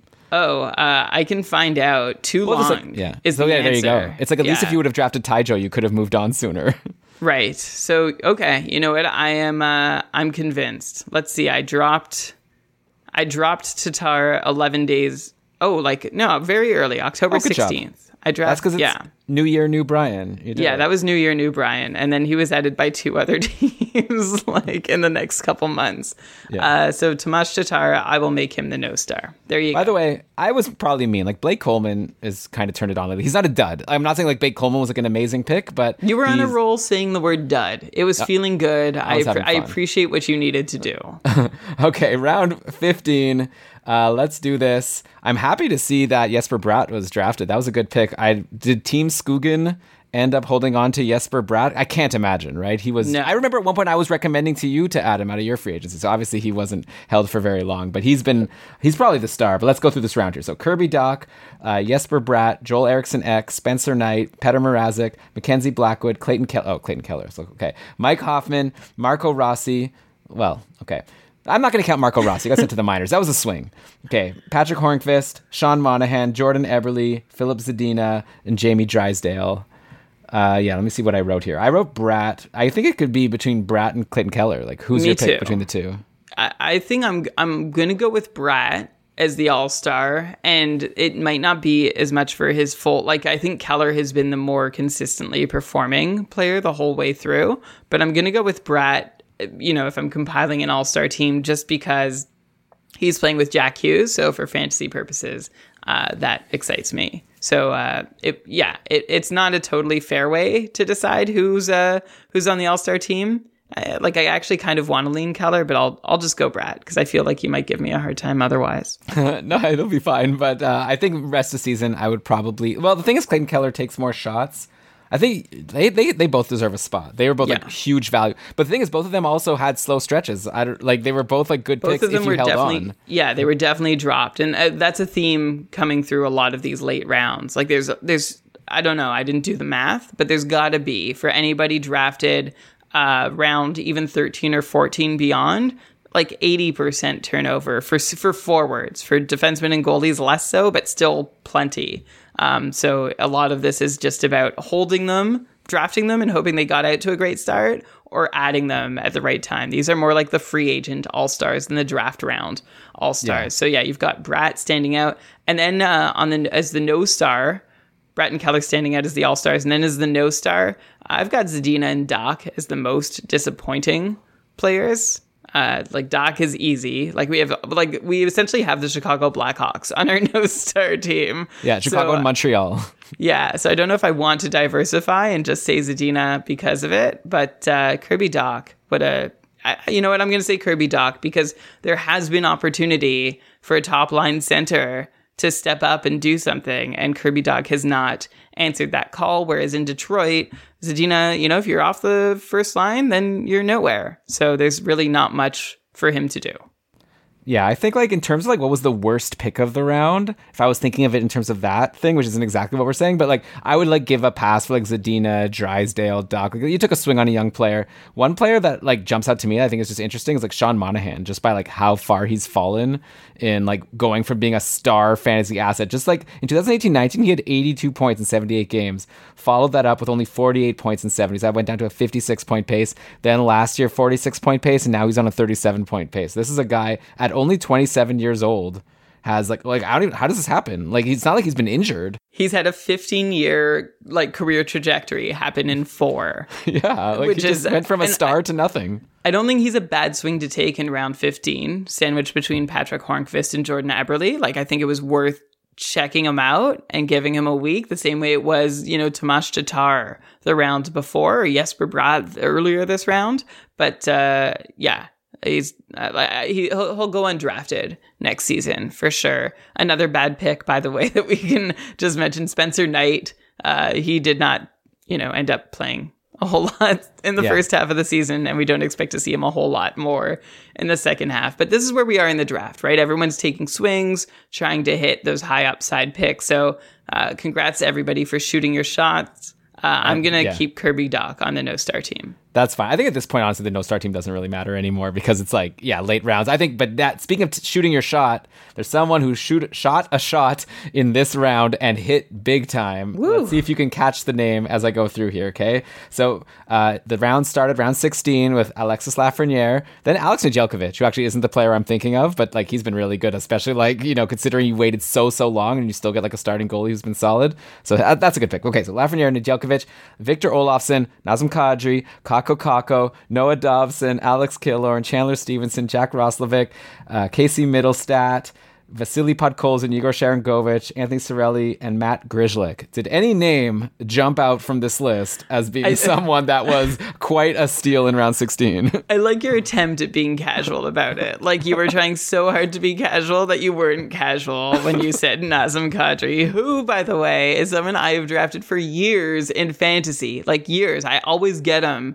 in the late rounds because no one ever feels that interested in him. And last year, after his 47-point pace campaign, which seemed too low, I thought I could sneak him later, and I couldn't. So congrats. That's another filthy animal pick by Mike. So way to go, Mike, for nabbing Nazem Kadri in round 16 of 18. That's super late in the draft, and that's a very easy all-star pick with a 120-point pace for Nazem Kadri, which, yes, is a little high, but he has held his spot on the top power play for a large part of the season, and he's making the most of it. This is something he did not have consistently last season, but he has it this year, and holy cow, is he destroying on the power play. He's pacing for 38 power play points this season, which means he's still pacing for 80 points off the power play, which is still incredible. And honestly, he's earned a lot of those points, also by virtue of playing the most minutes he's ever seen in his career, over 19 minutes a night, which is never seen more than 18 minutes a night on a regular basis. And that happened just one season in Toronto. Every other season was like between 16 and 17 minutes. So Nazem Kadri, huge season, huge win in round 16. Yeah, here's the crazy thing. Now we're going to get to round 17. And, oh, wait, we have to do a no-star. Whatever. There's a bunch of No, we're going to skip. You're right. We're going to skip the no-stars the rest of the way. Remember when we were in round 11 and we read it through and it was like, this is all like kind of like boring people for the most part. We ended up picking Tristan Jarry ahead of Erik Karlsson. And Jarry was really good. Like all these players got picked in this round that were nothing special. Now we have round 16, Nazem Kadri. Check out round 17. There's a couple of names here that really jump out. So here are the picks. And then obviously a lot of duds. Nils Höglander, Keith Yandel, Jordan Kyrou, Riley Smith, Nick Ritchie, Jeff Carter, Jordan Stahl, Yanni Gourde, Matt Zuccarello, Anton Hudovin, Tyler Bertuzzi, Phil Kessel, Bowen Byram, Carter Hutton. I'm going to say right away, Carter Hutton is the no-star, even though we're not doing this anymore. Yeah, we have to give Carter Hutton full credit for having a negative Cupful fantasy point average points per game this season. I just saw a tweet today that he's skating, like he was skating before an Arizona game. Can you imagine if he plays again? That's great. You know what? It would be such a sad note to end your NHL career on. And I feel like this happens for goalies, right? This is how goalie careers end. You get in the net, You can't do it anymore. You have one really bad start or a few really bad starts, whether you've played, 1,000 games as a goalie or you've played 10 games as a goalie. It's a really sad and undignified end to an NHL, like the achievement of having an NHL career. So I hope Hutton gets back in, has a couple good games, and can ride off into the sunset after that. But I am not counting on it. I would not stream him onto my roster for those games. So Carter Hutton is the clear no star here after we decided we're not naming no stars. There's no way to avoid Carter Hutton. Yeah. Okay. But the star here is, I think, Zuccarello. And definitely Bertuzzi's had an awesome year and Jordan Kyrou's had a really good year. But man, Zuccarello over a point per game. Who had this on their bingo card, right? 42 points in 35 games for a guy that a couple seasons ago we were making fun of, or a lot of people were making fun of as being a really bad signing by, I think, Paul Fenton. What are you thinking? Now all of a sudden, I wonder if Kaprizov loves playing with Zuccarello. I don't know. Just Zuccarello, it's hard to say how much is just because he's playing with Kaprizov, but it doesn't even matter for fantasy, right? He's been amazing, point per game. I don't see any reason why he won't keep it up. I think Kaprizov's going to be a 100+ point guy, and Zuccarello will be there a 80-ish point guy, and just a huge steal for Jeeves here in round 17. But Tyler Bertuzzi also, by the way, we should say, because we were also worried about him. It's a Tony DeAngelo light kind of it was we saw that Tyler Bertuzzi didn't want to get vaccinated, he's not going to play in games in Canada, and I think that's a big reason why he fell. He was also injured the year before, but don't look now, 40 points in 39 games. So he's basically pacing similar to Zuccarello. I think it's a coin flip, but they're both amazing picks in round 17. Yeah, between Kadri and Zuccarello and Bertuzzi, and Kyrou's in there, but not on the same level as those guys, to find 3 point per game players in 2 of the final 3 rounds of the draft is that's, you don't win at the draft, but that's one way you can really help your chances of winning your league at the draft. So, congrats to anybody who got Zuccarello that late. I think he was probably plucked out of free agency in more leagues than he was drafted in. And he is absolutely, if he gets stapled to Kaprizov, and why wouldn't he be? Which is bad news, by the way, for Joel Eriksson-Ek, who was drafted a few rounds before this. So way to even take that swing on Zuccarello, thinking maybe he was going to be the other wing on that top line. And sure enough, Zuccarello's there as the center in round 17, which brings us, Elon, to the final round of our Cupful Tier 2 Ottawa All-Star and No-Star draft. And one observation before you read the names is that it's funny. We've talked about how hard it was to find defensemen, and there are 3 in round 18 who have been rosterable more or less all season long. Yeah, I guess it's just really tricky. When you think about draft strategy, so what's the takeaway then? You can wait, but also you want to get, I don't know. We're going to have to think about this. I really don't know. I want to believe there is a strategic takeaway from this. Maybe there is. And Tweet at us. We'll have to keep thinking. If you're finding a takeaway, we'd love to hear it. I just feel fantasy, when it comes down to it, like hockey, of all the major sports, is the one that is based the most on luck, which means that fantasy hockey is also going to carry with it a considerable amount of luck. And I just feel like that's what's happened here. Okay. Yeah. So let's do the round. Let's read the names. So first was Andrew Mangiapane, who was a really good pick for a long time. Maybe he hasn't kept it up, but definitely, I'm sure, helped the person who drafted him win the first few matchups. So definitely don't want to discount that. Then Swayman, who now all of a sudden with Tuukka Rask on the shelf, apparently he's not going to play at all this week. Brian, I don't want to do a victory lap or anything here, but we were kind of saying on the podcast, not to fall over yourself to grab Tuukka Rask. And obviously we couldn't predict an injury, but it's not like he's been so amazing. Anyways, whatever. I hope he comes back and I hope he's fine. But all of a sudden now, Jeremy Swayman becomes interesting in fantasy again. I think he's already scheduled to get tomorrow's start. So if you're listening to this, check and see if you can grab Swayman if you need a spot start, and maybe longer, because he's had a really good year when he has been playing. Then you've got Kyle Palmieri, who was a total dud. He's a kind of like a Sean Monahan, right? Someone who at one point was really good and now has just totally become a nothing, nobody. Forget about him. That was your pick, by the way. Hopefully you dropped him quickly. Yeah, I felt awful. I still feel awful about that pick because of some of the names that went after him, like Jesse Puljujarvi. I thought I should have. He was high. Anyway, whatever. Keep going. Okay, keep going. Now we're going to get some of these good defensemen. So Shane Gostisbehere, who has 28 points in 45 games. Power play one, no one expected that. Connor Murphy, who's actually come on recently with some really good peripherals, but obviously he's not one of these huge defensemen in this round. So far, Gostisbehere, Ben Bishop, that's obviously a bust, but worth a shot. Josh Morrissey has been pretty blah. Then Moritz Seider. You could have had Moritz Seider in the last round. What a pick. Then Beauvillier, Puljujarvi, Tomasino, and then Evan Bouchard. Wow. Then Christian Dvorak and Pavel Francouz. Yeah, like you said, 3 really stud defensemen in Bouchard, Seider, and Gostisbehere. 2 of them rookies. Well, I guess Bouchard, I don't know if Bouchard, he's not a rookie, but 2 of them like new players. I guess people were smart to just take a shot and it worked out really well. And then Gostisbehere, who was kind of like a new player in terms of he was in a new situation, which is really fitting well for him. So, really interesting to see the value. It's really fun going through this draft. And again, maybe just to finish this off, again, top undrafted skaters, I'll give you like a top 10 or something of players by a couple points per game, not including players who have played like less than 10 games. Okay. So you've got Alex Tuck, Matt Duchene, Mason Marchment. Yeah, I guess just from those couple games, it's like shot him up the list like crazy.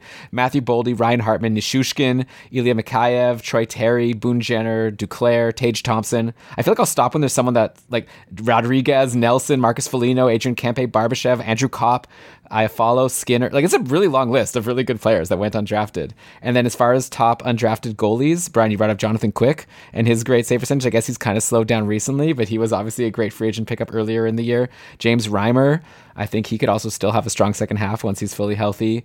Then Koskinen has had a lot. This is just ordered by a total couple of points because with goalies you want to have volume, and obviously he's benefited from Mike Smith being out of the lineup. Vejmelka, Vanacek, who could be he's injured again, unfortunately. Braden Holtby also was good for a while. So yeah, some decent goalies, but definitely the skaters that were undrafted really jump out at me. But anyways, I guess I didn't even let you talk about round 18. Did you want to talk about any of those defensemen there?